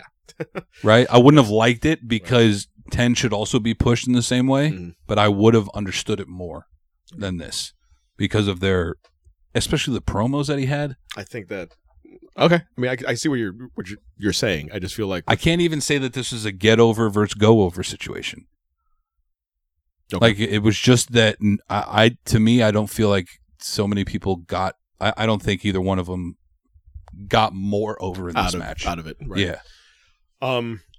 And I think that's a detriment. I think they had an opportunity there, especially with shortening the Christian match later on in the night. Right. But I think that's where it went. I mean, I can see both sides. I agree with what you're saying. I feel like to make him more dominant and to push him more, it was if that was your end goal was to squash him or to make him feel dominant, then to squash Ricky Starks and I guess put him over. But you're right. Like, it didn't do much for either, I guess. Yeah. But again, Powerhouse Hobbs just absolutely destroyed Ricky Starks. And then match 1A of the weekend was your AEW World Tag Team Championship match with Swerve and Our Glory taking on the Acclaimed, with Billy Gunn in their corner. Scissor Me Daddy is AEW's biggest thing right now. And it is. I don't know if you heard this. It's the #1 selling T-shirt on ProWrestlingTees.com. I did hear that. Did you get one? I did not. I'm still. I think I'm going to wait till Grand Slam to get it. They're not going to have any there. How do you figure? They're not. No way in hell they're going to. You don't think that's... If they do, they're going to be sold out by the time we get there. Sold out. Okay. All right, then I'll get it online. It's better to show up with it. Okay, fine. I can't, and that funny thing with that shirt is I could only wear it to AEW events. Like, there's no other way out of context. So you'd be like, "Scissor Me Daddy," like daddy ass. I can't wear that shirt to like trivia. Bar. I can't wear it to trivia. Why not? I can't host trivia with a Scissor Me Daddy ass shirt. I can't do it. Anybody automatically wins if they can tell me the story behind this T-shirt. You know the premise by this shirt. It's just trivia's over if you can guess this right now. I will end this right now. In the span of a month, you've got way over, and to the help of them, but to the detriment of your champions, who are also faces, but were treated like shit by the crowd. Yeah, like you had Keith Lee getting. I understand Swerve, that's fine, but Keith Lee getting absolutely booed out of the building because of their amazing love for the Acclaimed and them just being way over. And this was one of those other matches, man, that you think that in great storytelling in a match where it just goes back and forth and somebody gets dominated and then they turn it around, and the long-term storytelling about someone that needs to be there and is trying to prove that they can be there for their tag team partner, but Anthony Bowen's constantly getting hurt. was great in playing that. He's not able to make a comeback because he's just constantly hurt, and so he wants to make that comeback. It was just really good storytelling. Eventually, we had a retention of belts with Swerve in Our Glory, and then Keith Lee trying to do the scissor me to kind of get over with the fans. It did not work. It went over like a lead balloon, and we still have our same champions, but the Acclaimed are insanely over. I feel like it was a missed opportunity for Keith Lee. I feel like he's okay. This is weird to say. I feel like Keith Lee scissored the wrong person. I mean that with all honesty. Should he have scissored Daddy S? No, I feel like he should have scissored like Max or Anthony. Yeah, okay. I think he should have scissored one of them to be like. I thought he did. It's kind of like a handshake after a match. I thought he did. I think that should have been the first one. That's what I should say. Gotcha. All right.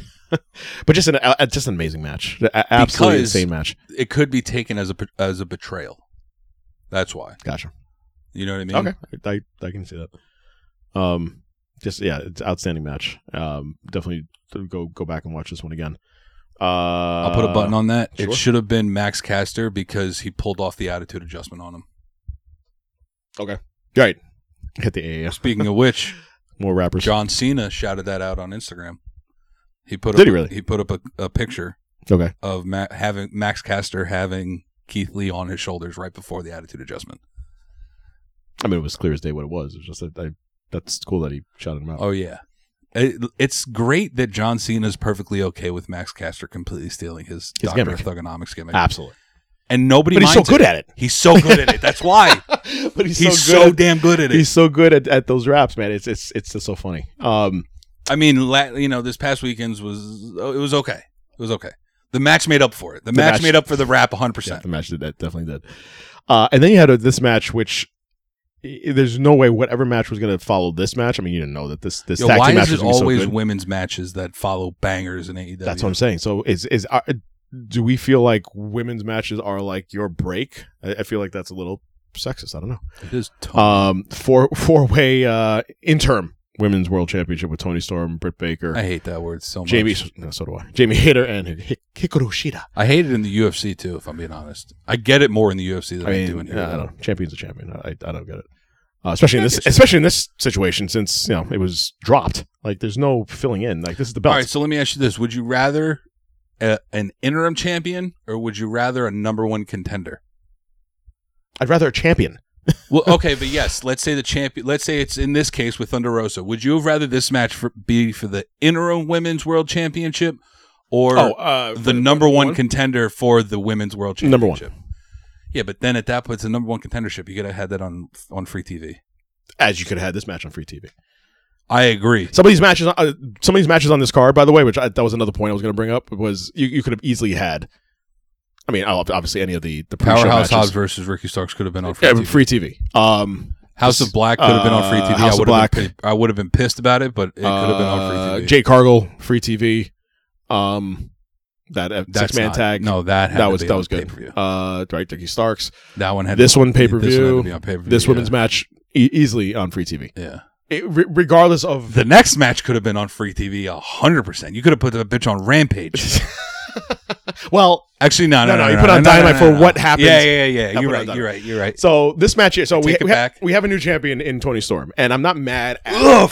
Sorry, I know. I honestly I thought that Jamie Hayter might have pulled it off. We had always talked about. You had brought up the fact that Toni Storm would have been the champion regardless of who she fought. Yes, but I did enjoy the fact that at some point you had to pay off the Jamie Hayter and Britt Baker situation, and they did. With Britt Baker pulling the referee when Jamie Hayter had, I think it was Toni Storm that she was pinning, and with the 2 count, it was Shida. Yeah, pulled after the 2 count, the referee out of the ring, and you just saw Jamie Hayter just with the evil look on, like I'm gonna kill you face. So that's gonna be a cool payoff with those two kind of breaking. But up. It might not be. How do you figure?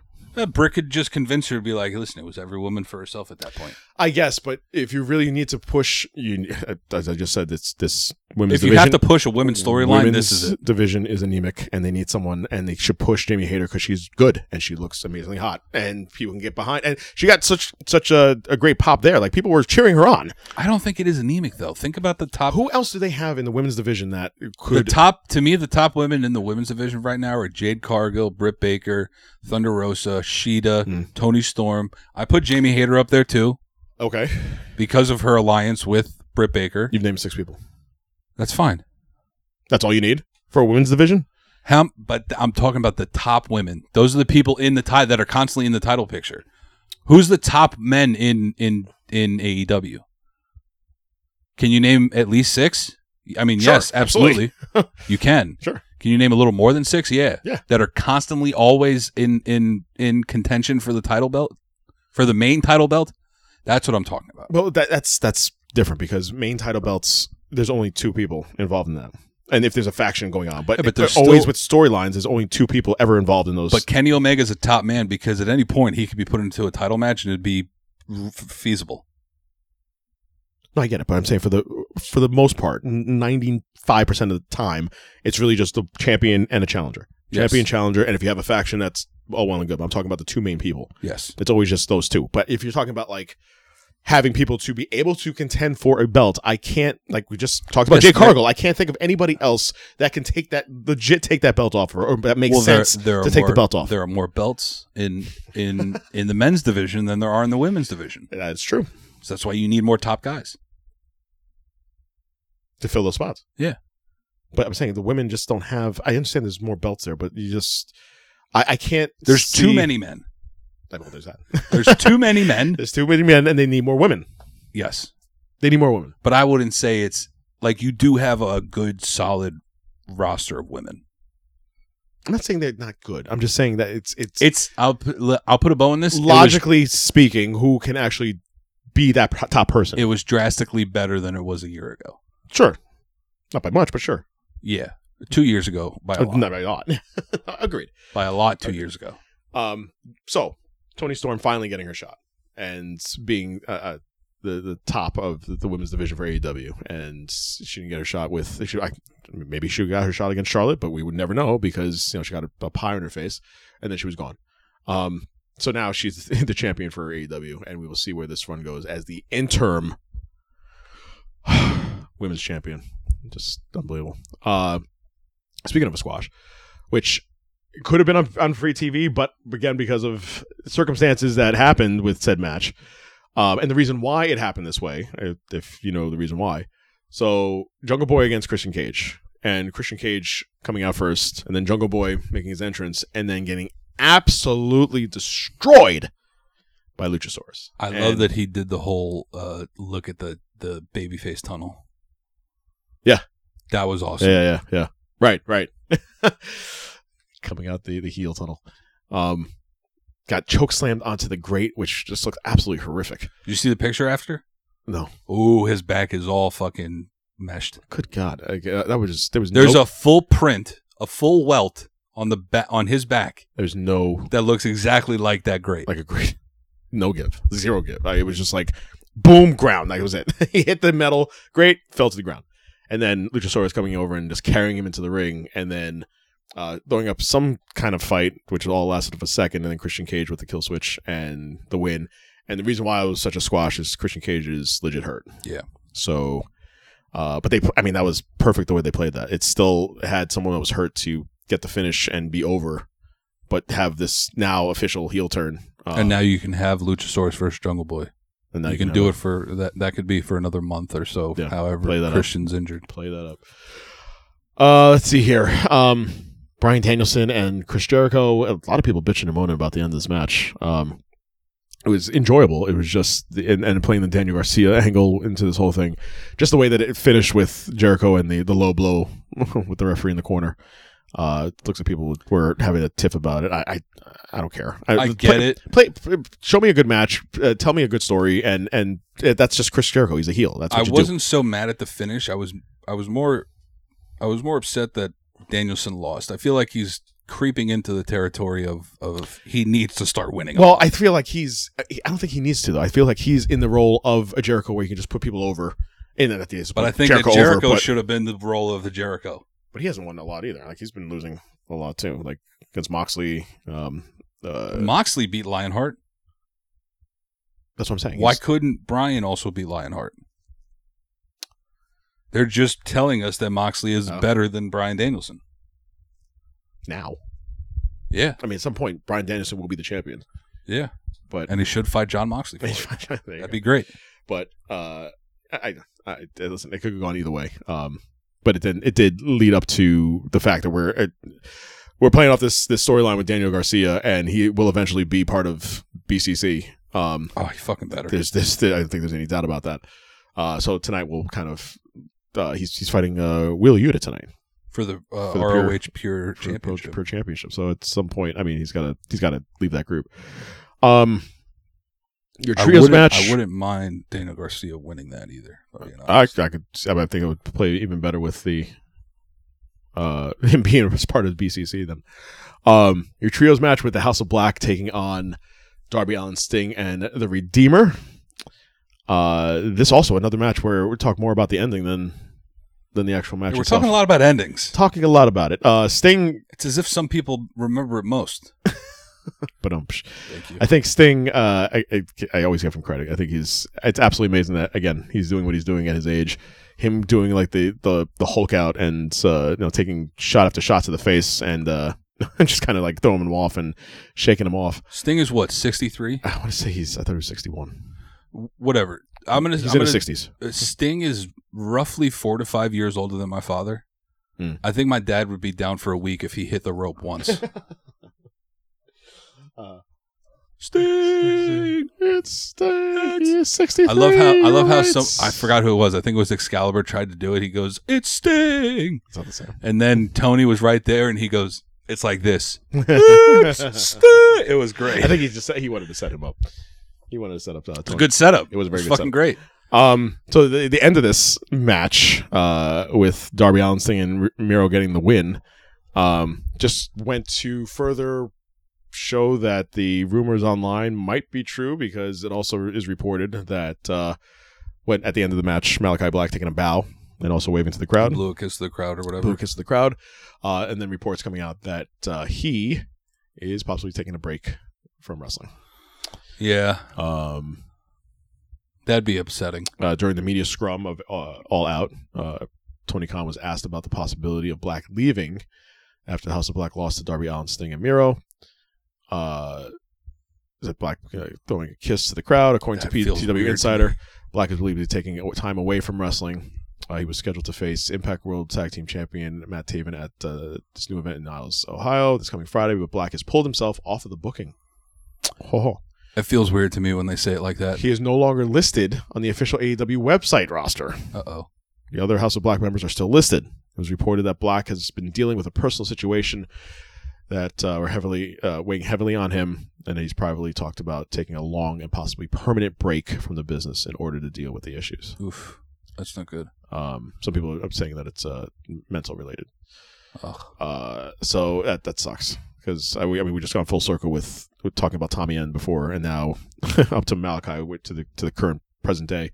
Yeah, and he's done so much in such an amazing storied career. And it just kind of seeing where the House of Black has gone in their losing ways, it just kind of lends itself to what we've seen here. So, yeah, Malachi Black is going to be piecing out for a while. It's really weird seeing an article like that, because you don't normally see the word black capitalized. So you reading that at one point felt like you were talking about me, and I go, I don't like that. That was weird. It's never happened to me before in my life. I never see the word black capitalized like that, and I go, I don't like that. Feels like they were talking about me. Think about if they were going, Mindell was just, wait, hang on. It's always about you. Always about you. I'm saying it always about me, but that one specific instance, I like that. Felt weird. Your main event. Which, all right, here we go. We have come to this point, hour and 48 minutes in. To the end.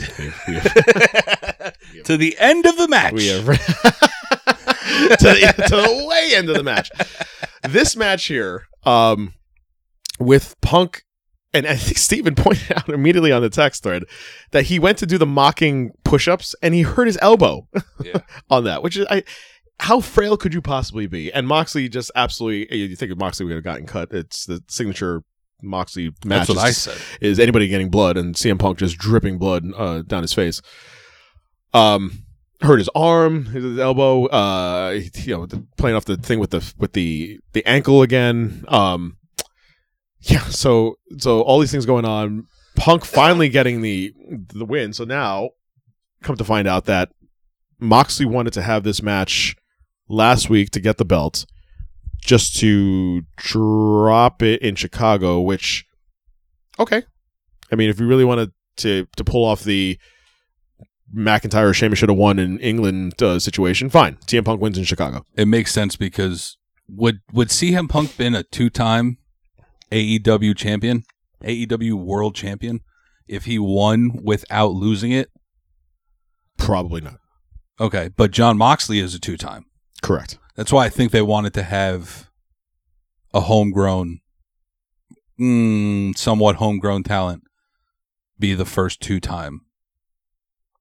Just in case. Homegrownish. Homegrown Jace. Yes, Jace. So CM Punk wins, and we have the celebration in Chicago. Everybody goes nuts, and then we get the lights go out. The lights go out, and I thought that was a very cool way to put everything in a bow and recap and close off what was going on behind the scenes and the reason for his absence. I'm glad they did it here instead of tonight. Absolutely. Dynamite. Sure. Absolutely. So the Joker, you hear the voicemail, you know it's Tony Khan. And he's basically saying, and I'm paraphrasing, that I will pay you beep. Yes. Right. Beep. I'll pay you money, come back. We need you. The ratings haven't been the same, blah, blah, blah. So it was a very cool way of doing that. I know you don't like the fans, but I care about the fans, and right. I'm willing to swallow a pretty large pill for you to come back. Yeah, and I guess he did. And so you see the Joker, and then the mask comes off, and you see the Burberry scarf. And the pop for the mask coming off was wild. Yeah. Because you don't even know at that point. You kind of can tell a little bit. Yeah. But the scarf. The mask, the pop for the scarf is insane. Was wild. This is insane.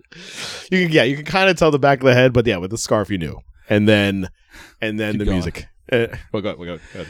No, I was gonna say Piper in Portland, Punk in Chicago, Brett in Calgary, MJF in Long Island, and also MJF in Chicago. In Chicago.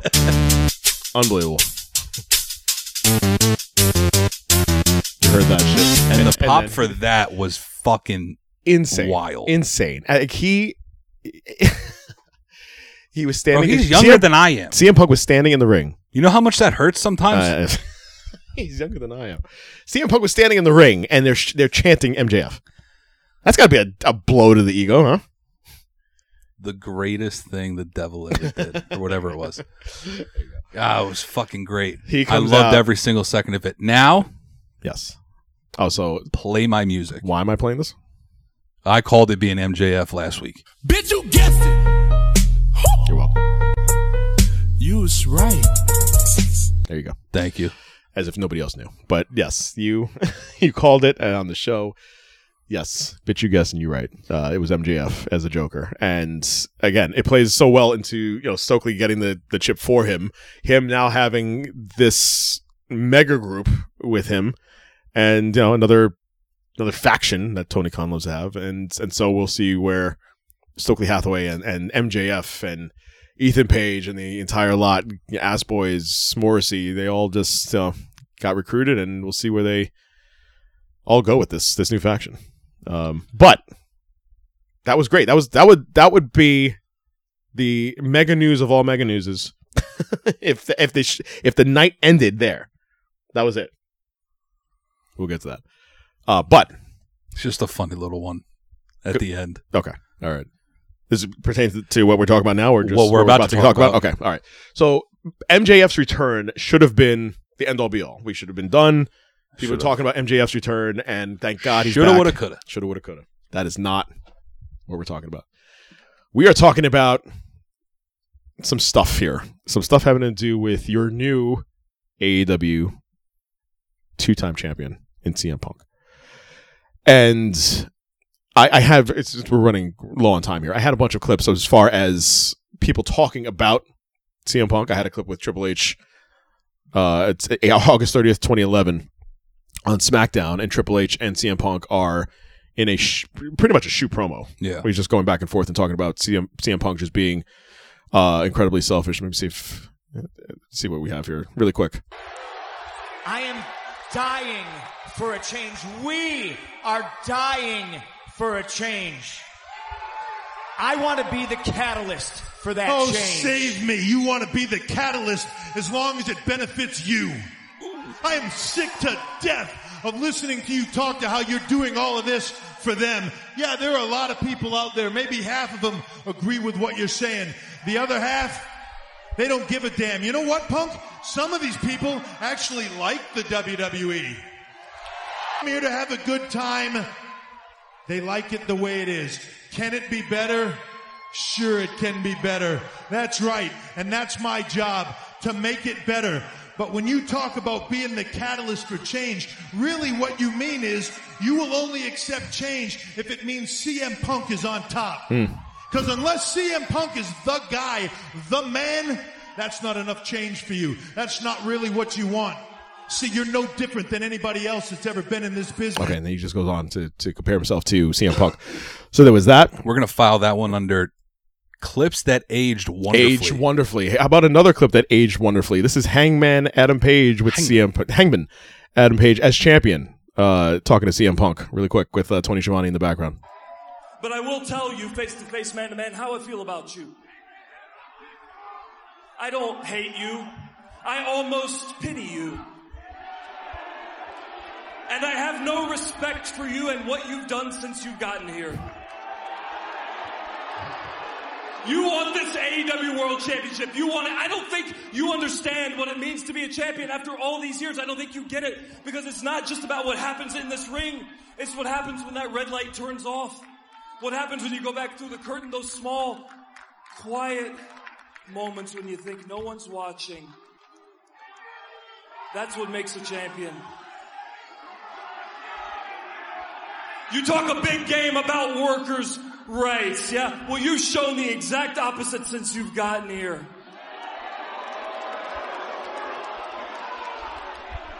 I love this place. I care about this place. This is my home. And this Sunday at Double or Nothing, I will not be defending this championship against you. No, for the first time in my life, I will be defending all Elite Wrestling from you. Insane. So there was that. We'll log that one under. Even better. Clips that aged wonderfully. Yes. So there's a theme here, as we see that even with WWE, AEW, people don't seem to like CM Punk. And so then this whole thing happened. So apparently there was this media scrum. So WWE had it after Clash of the Castle, but that was more of a kayfabe kind of situation. Yes. AEW, being AEW, took it as they do shoot scrum mostly. This is an absolute shoot scrum. I don't know if we want to play all 4 minutes. It's no. Okay, but I will mention the highlights of this. I can't listen to their fucking weird low tone voices again. They're really for those who did not. I'm not going to play the whole thing. I'm not. But I just want to. I want you to hear. First of all, I want you to hear CM Punk is the first voice you hear, and how low. Was Anonymous producing this? The both of them, Tony Khan and CM Punk, just incredibly low voices. There was a media member in the audience that brought up Colt Cabana. Yes. And the whole thing, I mean, he just went, this guy, whoever it was, I still don't have a name, Nick something. Went straight into the idea of what's going on backstage. And what's going on backstage is that people were bitching and moaning still about getting Colt Cabana fired or leaving the company, going to ROH. People like the Young Bucks, Omega, like he was well liked backstage, and so CM Punk comes in and has him gotten rid of by Tony Khan, and now he's his bitch. And you saw in this clip that Tony Khan was just emphatically apologizing. He shouldn't have said this, blah, blah, blah. So now CM Punk is divulging information that really nobody asked for. So here is, let me see if I can fast forward here. Here is CM Punk talking really quickly about Colt Cabana and Hangman Page. So you're not friends with him? That voice is insane. Oh, wow. Well, that makes two of us. My point is, if you fancy yourself a journalist, even if it's for the silly world of professional wrestling, and you have journalistic integrity, people who report things mostly that are bullshit and slanderous lies against myself, if you are friends with somebody, you blew my spot. If you're not friends with them, I apologize. But you should probably disclose who you're friends with. I haven't had anything to do with Scott Colton in almost a decade. Probably wanted nothing to do with him even longer than that. It's fucking unfortunate that I have to come up here and speak on this when All right, I'm on pause my it right time. there. Stop it. Sure. Nobody asked him about his on the post media scrum. If you log on to YouTube, nobody is asking him. There has not been a question about Colt Cabana. Wait, I thought the first thing that you mentioned. Let me go back to the beginning here. No, I think that he saw the reporter who mentioned something about Colt Cabana, and then he starts going into journalistic integrity. Oh, okay. All right. So then the rest of the clip goes on about him paying for his house and talking about having a joint account with his mom and not suing, and they're countersuing CM Punk, and then emails. By the way, Colt Cabana's in his 40s, right? Mm. Him having a joint bank account with his mom. How old is his mom? Let's say she's 25 years older. Mm. Okay. Your mom's getting up there in age. You're fucking making millions of dollars. Ish. Okay. I can see you wanting to, give back to your mom a little bit. I don't understand why he went on the whole bank account with his mother thing. So he divulged everything that we've been talking about for. I guess the NDA ran up. Yeah, I guess. NDAs expire. So apparently everything that when I heard this thing years ago about him and Colt Cabana having this falling out, nobody really knew what was going on. And then he just, in the span of 4 minutes, divulged everything that happened last 14 years that, to your point, really nobody wanted that information. He just was like, I guess he was at his breaking point and had to get it out.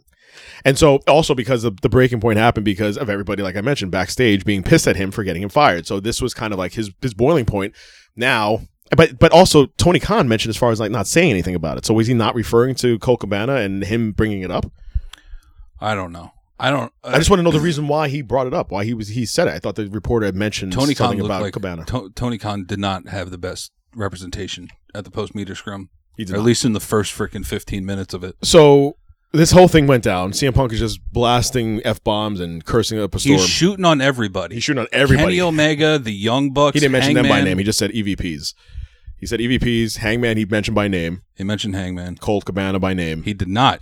He mentioned Hangman Page, but he mentioned Scott Colton. Oh, okay. All right. Which is weird. So, that he went to the legal name. Call the man Steven whatever his name is. I think that's true. So then this whole thing goes down, and then all of a sudden there's reports of backstage shenanigans. All right, I want to read something to you. Go ahead. This is all right. So for people that don't know, CM Punk and Ace Steel, which is where that comes back into the picture, got into a little kerfuffle. Yes. With the Young Bucks and Kenny Omega. So much so that there have been reports, if I'm not mistaken, of CM Punk taking a swing at Matt Jackson, and I believe Ace Steel threw a chair that might have hit Nick in the eye. And he threw this chair because his wife, Ace Steel's wife, let me back up. Ace Steel's wife was in the room, and Ace Steel's wife had a broken leg, and he was afraid for her safety. Okay. Who is Ace Steel? Ace Steel, well, he's he one of the, mentioned it on Dynamite last week. He's one of the backstage agents. Now he's one of the backstage agents, but he was previously the trainer of one CM Punk in Chicago, IL. But nobody knew who Ace Steel was until he picked up that open contract on Dynamite. Right. And then reports came out, Ace Steel and CM Punk go way back. All right, cool. That's actually good storytelling. That's cool. Very good. Yes, very good storytelling. This was a tweet by Wrestle Purist that has been quoted from Fightful Select. Okay. Per the CM Punk, this first part is a real thing. The next part I have after this is a joke, and I want to read it. Okay. Per the CM Punk Ace Steel side of things, I was allowed to get out. After the scrum, the Young Bucks approached Punk's locker room, and Punk wasn't answering the door. The Bucks were said to have pounded the door, with claims that they kicked the door down. Boom! Kick the door down. Per Fightful Select. Yes. Now, this little clip right here is from @Wrestling Jeebus. I follow them daily. Did they slap their legs when they kicked the door down? Get the slap. I've been holding on to that for a good 20 minutes. That's a good waiting one. for that to come That's out. a good one. That was yeah, good. so apparently they kicked the door down. Ace Steel threw the chair at Matt. Threw the chair, hit Matt in the eye. Hit Nick in the eye. I'm sorry, Nick. Punk starts swinging on Matt. Started swinging. The punches were thrown. Omega got involved. Hangman Adam Page nowhere to be found because he already left the building. Yeah. At this point. So now, it's funny enough because we're talking. Let's talk for full circle here. We talked about Kingston's suspension and they worked everything out. This is not going to be worked out. Tonight we will find out if there's going to be suspensions dropped, firings to be had because Ace Steel should immediately lose his job. And when I said to you guys on the text thread, I was like, something's weird about this. And thank God I'm not the only one online who feels the same way. Like, this seems like a work. Like, something's like weird. Like, you know, getting thrown. Agents are throwing chairs at talent and blah, blah, blah, blah. And now, that's why it doesn't feel like a work. Because it's an agent throwing something at talent. But if the agent is part of CM Punk's crew and they're his crony, they're obviously telling stories in it because he was the one that got the contract. So there's obviously storytelling going involved, which is why I initially thought this was some sort of work. And if it was, and Eric Bischoff said the same thing. Eric Bischoff first said that Tony Khan should immediately fire CM Punk. And then he went on record by saying that if this is a work, it's the greatest story angle that's ever been told. And he's the one that brought NWO from Japan to America. So fair enough. I agree with everything that Bischoff has said so far. Go on. Okay. So he said all that. My point being is that if I initially thought it would have been a work, but because of MJF and you having this whole storytelling with now you're going to, even if none of this happened, it was going to be MJF versus CM Punk. Not only have you completely just destroyed that return, because nobody's talking about that, which is unfortunate. And also reports backstage that everybody's sympathetic to MJF now backstage because MJF should open tonight. He got screwed. He got screwed royally because of this whole situation. Because the return should have been the end all be all, and it wasn't. You can't also have CM Punk, who now naturally, with fault of his own, is now a heel. Nobody. There's no way in hell that he's going to show up. Chicago. Well, except for Chicago. Where are they there tonight? They fucking better not be in Chicago. I'm sure they're not in Chicago. Or Rosemont, for that matter. That meter. Where are they tonight? Let's see where. Let's go to AEW coming to you. Buffalo. They're in Buffalo tonight. Oh, Buffalo. Daniel Garcia. Now he has to win the title. Oh, he is going to win the title. He's got to win that pure title. That's right. But funny enough, if you look at now on the website for the AEW Fight Forever video game, you see CM Punk front and center, right next to behind him is Kenny Omega, and behind there's John Moxley over there and Chris Jericho in the top left. Judge, jury, executioner. There you go. It's just you can't really.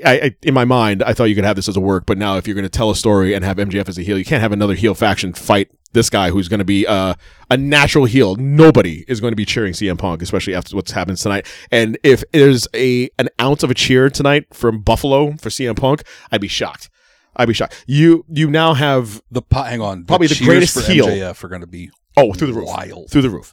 And I'm sure he'll try to pull the Becky Lynch and trying to be a heel and to tell everybody to shut up and nobody's going to buy it because they're going to love him. That's where that full circle came. MJF was the Stone Cold Becky Lynch. There you go. Right. The man. The man, right. There you go. You have now I take the moniker off of Christian and I place it firmly on CM Punk after this entire weekend. CM Punk is the most hated man of all wrestling. Of all wrestling right now. You can't tell me that this man here is going to show that he's not selfish in any way because of what was just said and him trying to defend himself against a Colt Cabana situation that nobody asked about, and he's going to come out and just be completely hated by everybody. As well he should. And so now you're going to have this heel champion against this anti-hero faction with MJF, which sucks for them because they wanted to be heels. They are built as heels, and you can't have a heel faction when the person you're going up against is even more heel than you are. And that's a natural heel. People hate his ass. That's the best kind of heel to have in wrestling. But in this situation, it sucks for MJF. There's 2 words I have to describe CM Punk at this moment. Sure. Nuclear heat. Nuclear heat. And not in the good way. It's not. It's not in a good way. It's really not. Like, you have heat in, like, someone like Roman Reigns who just naturally is a heel, and he's playing that up to the hilt, but this is just, like, hang on a second, insane. Do you remember at all in time where a champion, former champion at the time, but a champion, had laid hands, let alone punched in the face, an executive of the company that they were champion for? I can think of one scenario that comes to mind. Did this have to do with something in Montreal? It does. Oh, look at that. And what happened to Bret Hart after he socked Vince McMahon in the face? I mean, ultimately his career was over. And you didn't see him in the WWE until 2012, I believe. With his shake, it was a hug of Shawn Michaels. Exactly. Right. CM Punk is not in a good spot right now. He's not. And if there's anything... The Chicago-made thing really freaking turned on him. It really did. It really did. By the way, you know what would be the best tag team ever? Strictly based out of Chicago? What's that? CM Punk and Kanye West. Two hated... Because they are Chicago both individuals. lunatics. Out of their minds. Out of their minds. I just had a point. This is going to be absolutely just bonkers. Oh, it was suspensions. If there's ever anything to come out of this situation, we already learned from Eddie Kingston, and if Eddie Kingston got suspended for a swat, a mush, who's getting fired over this? If you're talking, and by the way, there's reports of Omega and the Young Bucks reporting wanting to leave. Some of those reports, apparently, according to some sources, have been squashed and not true.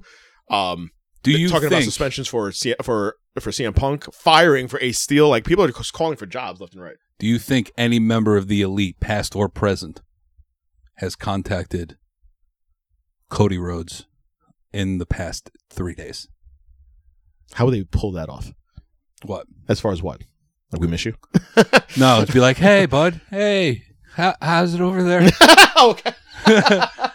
Good over there? You get 6 figures? What are you doing? 7? You up? What's going on? You up? What's going on over there? Can you talk real quick? You want to come over? No, yeah. Get some food on the grill. It's a wrestling booty call. Come over here. Come on over here late at night. Dude, this is just, it's so unfathomably weird that we are now in this state where AEW is now, it's so weird. Vince leaves, Triple H takes over. Now, the cockiness of Tony Khan, which it all stems from the top. If you're going to, that's why Tony Khan is probably so up CM Punk's ass, is because the two of them have the same like minds. They're just both so full of themselves that we've come to this point. And now it's going to be a make or break for this company. It's 3 years in, and you've brought this person in who it was great, all well and good when he debuted in Chicago for Rampage, and everybody lost their shit, and it's like, oh my God, AEW is now on the map. Like, you had all these small pieces here, but now CM Punk going to this organization, you just put your company on the map with this one signing. And maybe that's why Tony Khan is so, he's a fan at first, but I think that's why he's Tony a Khan, mark. He is a way mark. Maybe that's why he's holding on to this so vividly, because he just wants this to succeed because it's on his back. Now he is literally the face of the company holding that belt, and you're at this juncture where you're going to lose more than half of your roster, either physically leaving. Thank you very much. Either physically leaving or that mentally out. The shit out of me every single time. You're sitting right next to it. I know. They're mentally going to check out because they can't really respect someone that's going to lead while getting his nose up Punk's ass. Punk has turned into the man that he ultimately hated. The one that he kept talking about. The part-timer that he kept talking about that comes back just to win championships. I mean, CM Punk in the past year. Yeah. CM Punk in the past 6 months. Not talking about injury. I'm talking about he's been on every week. I know. But still. You get what I mean. If he...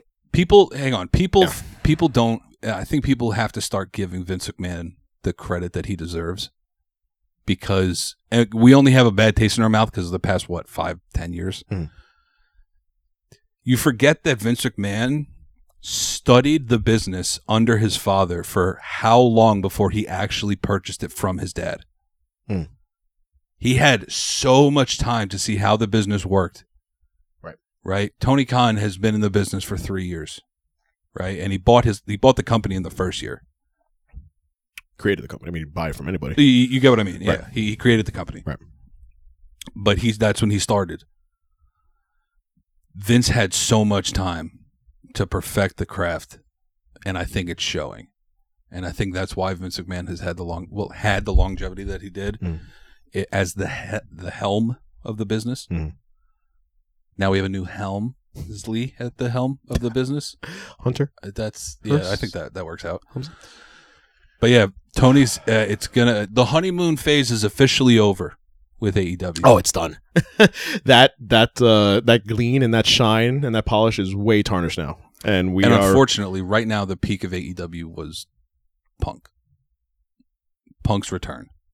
A year ago was the climax of AEW. Oh, I want to say that, and I feel like I personally feel like when we were at Grand Slam, I feel like that was peak AEW because you filled that arena. But it was right then.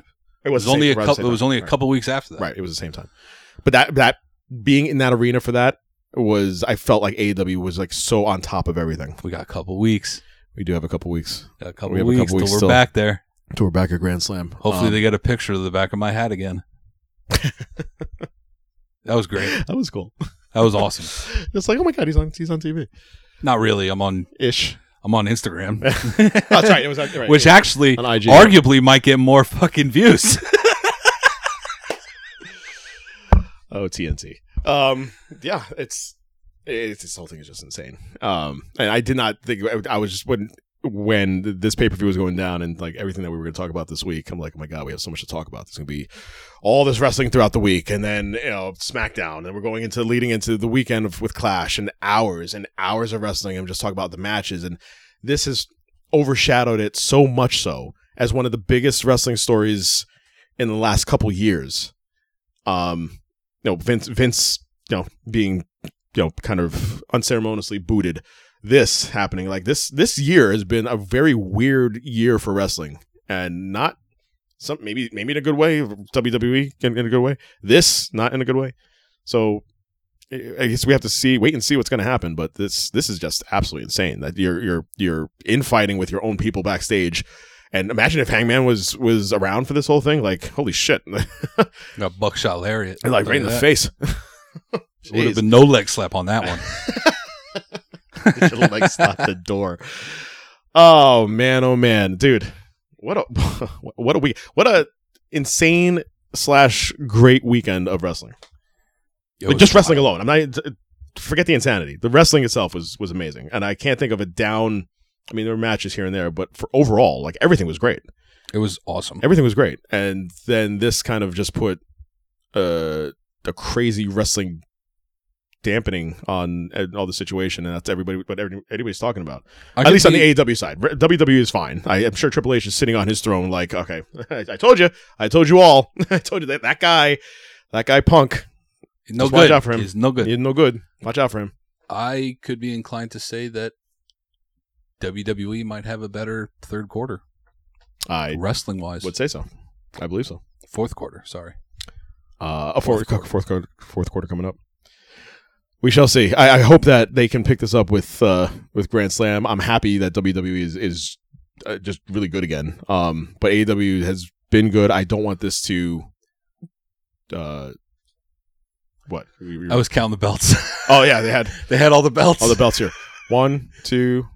Well, they have FTR has 2 each. 2, 3. Wardlow has 1. 4, there's 5, them, 6. and Hikaru Shida with hers. Just on this with one her homepage. Fugaze one? This one homepage alone. I mean, I figured if there's any other champions that we're looking at here. Nope, and nope. Oh, that's it.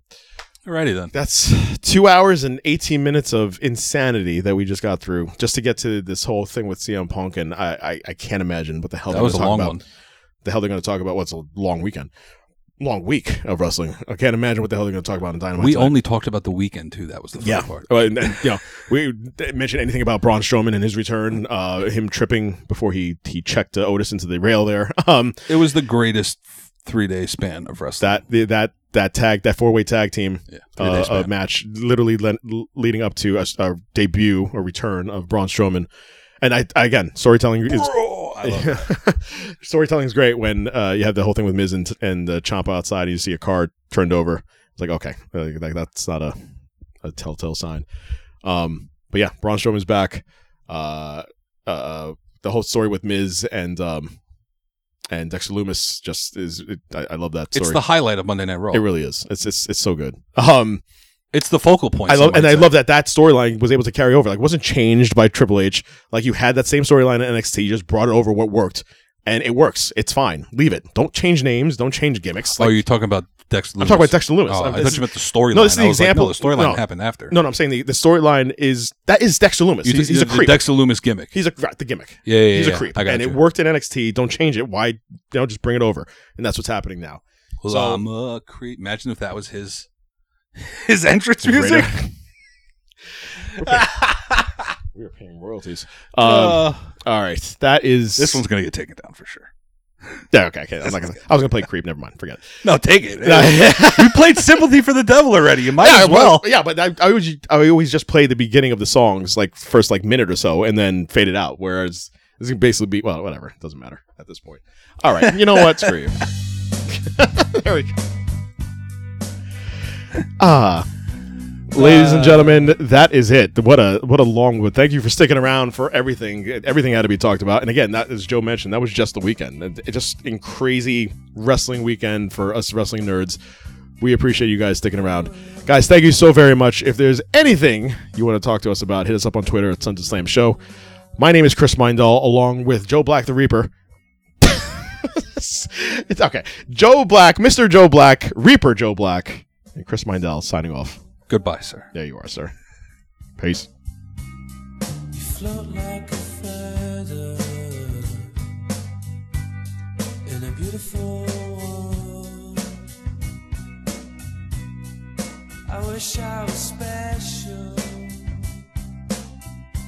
You're so fucking special. But I'm a creep.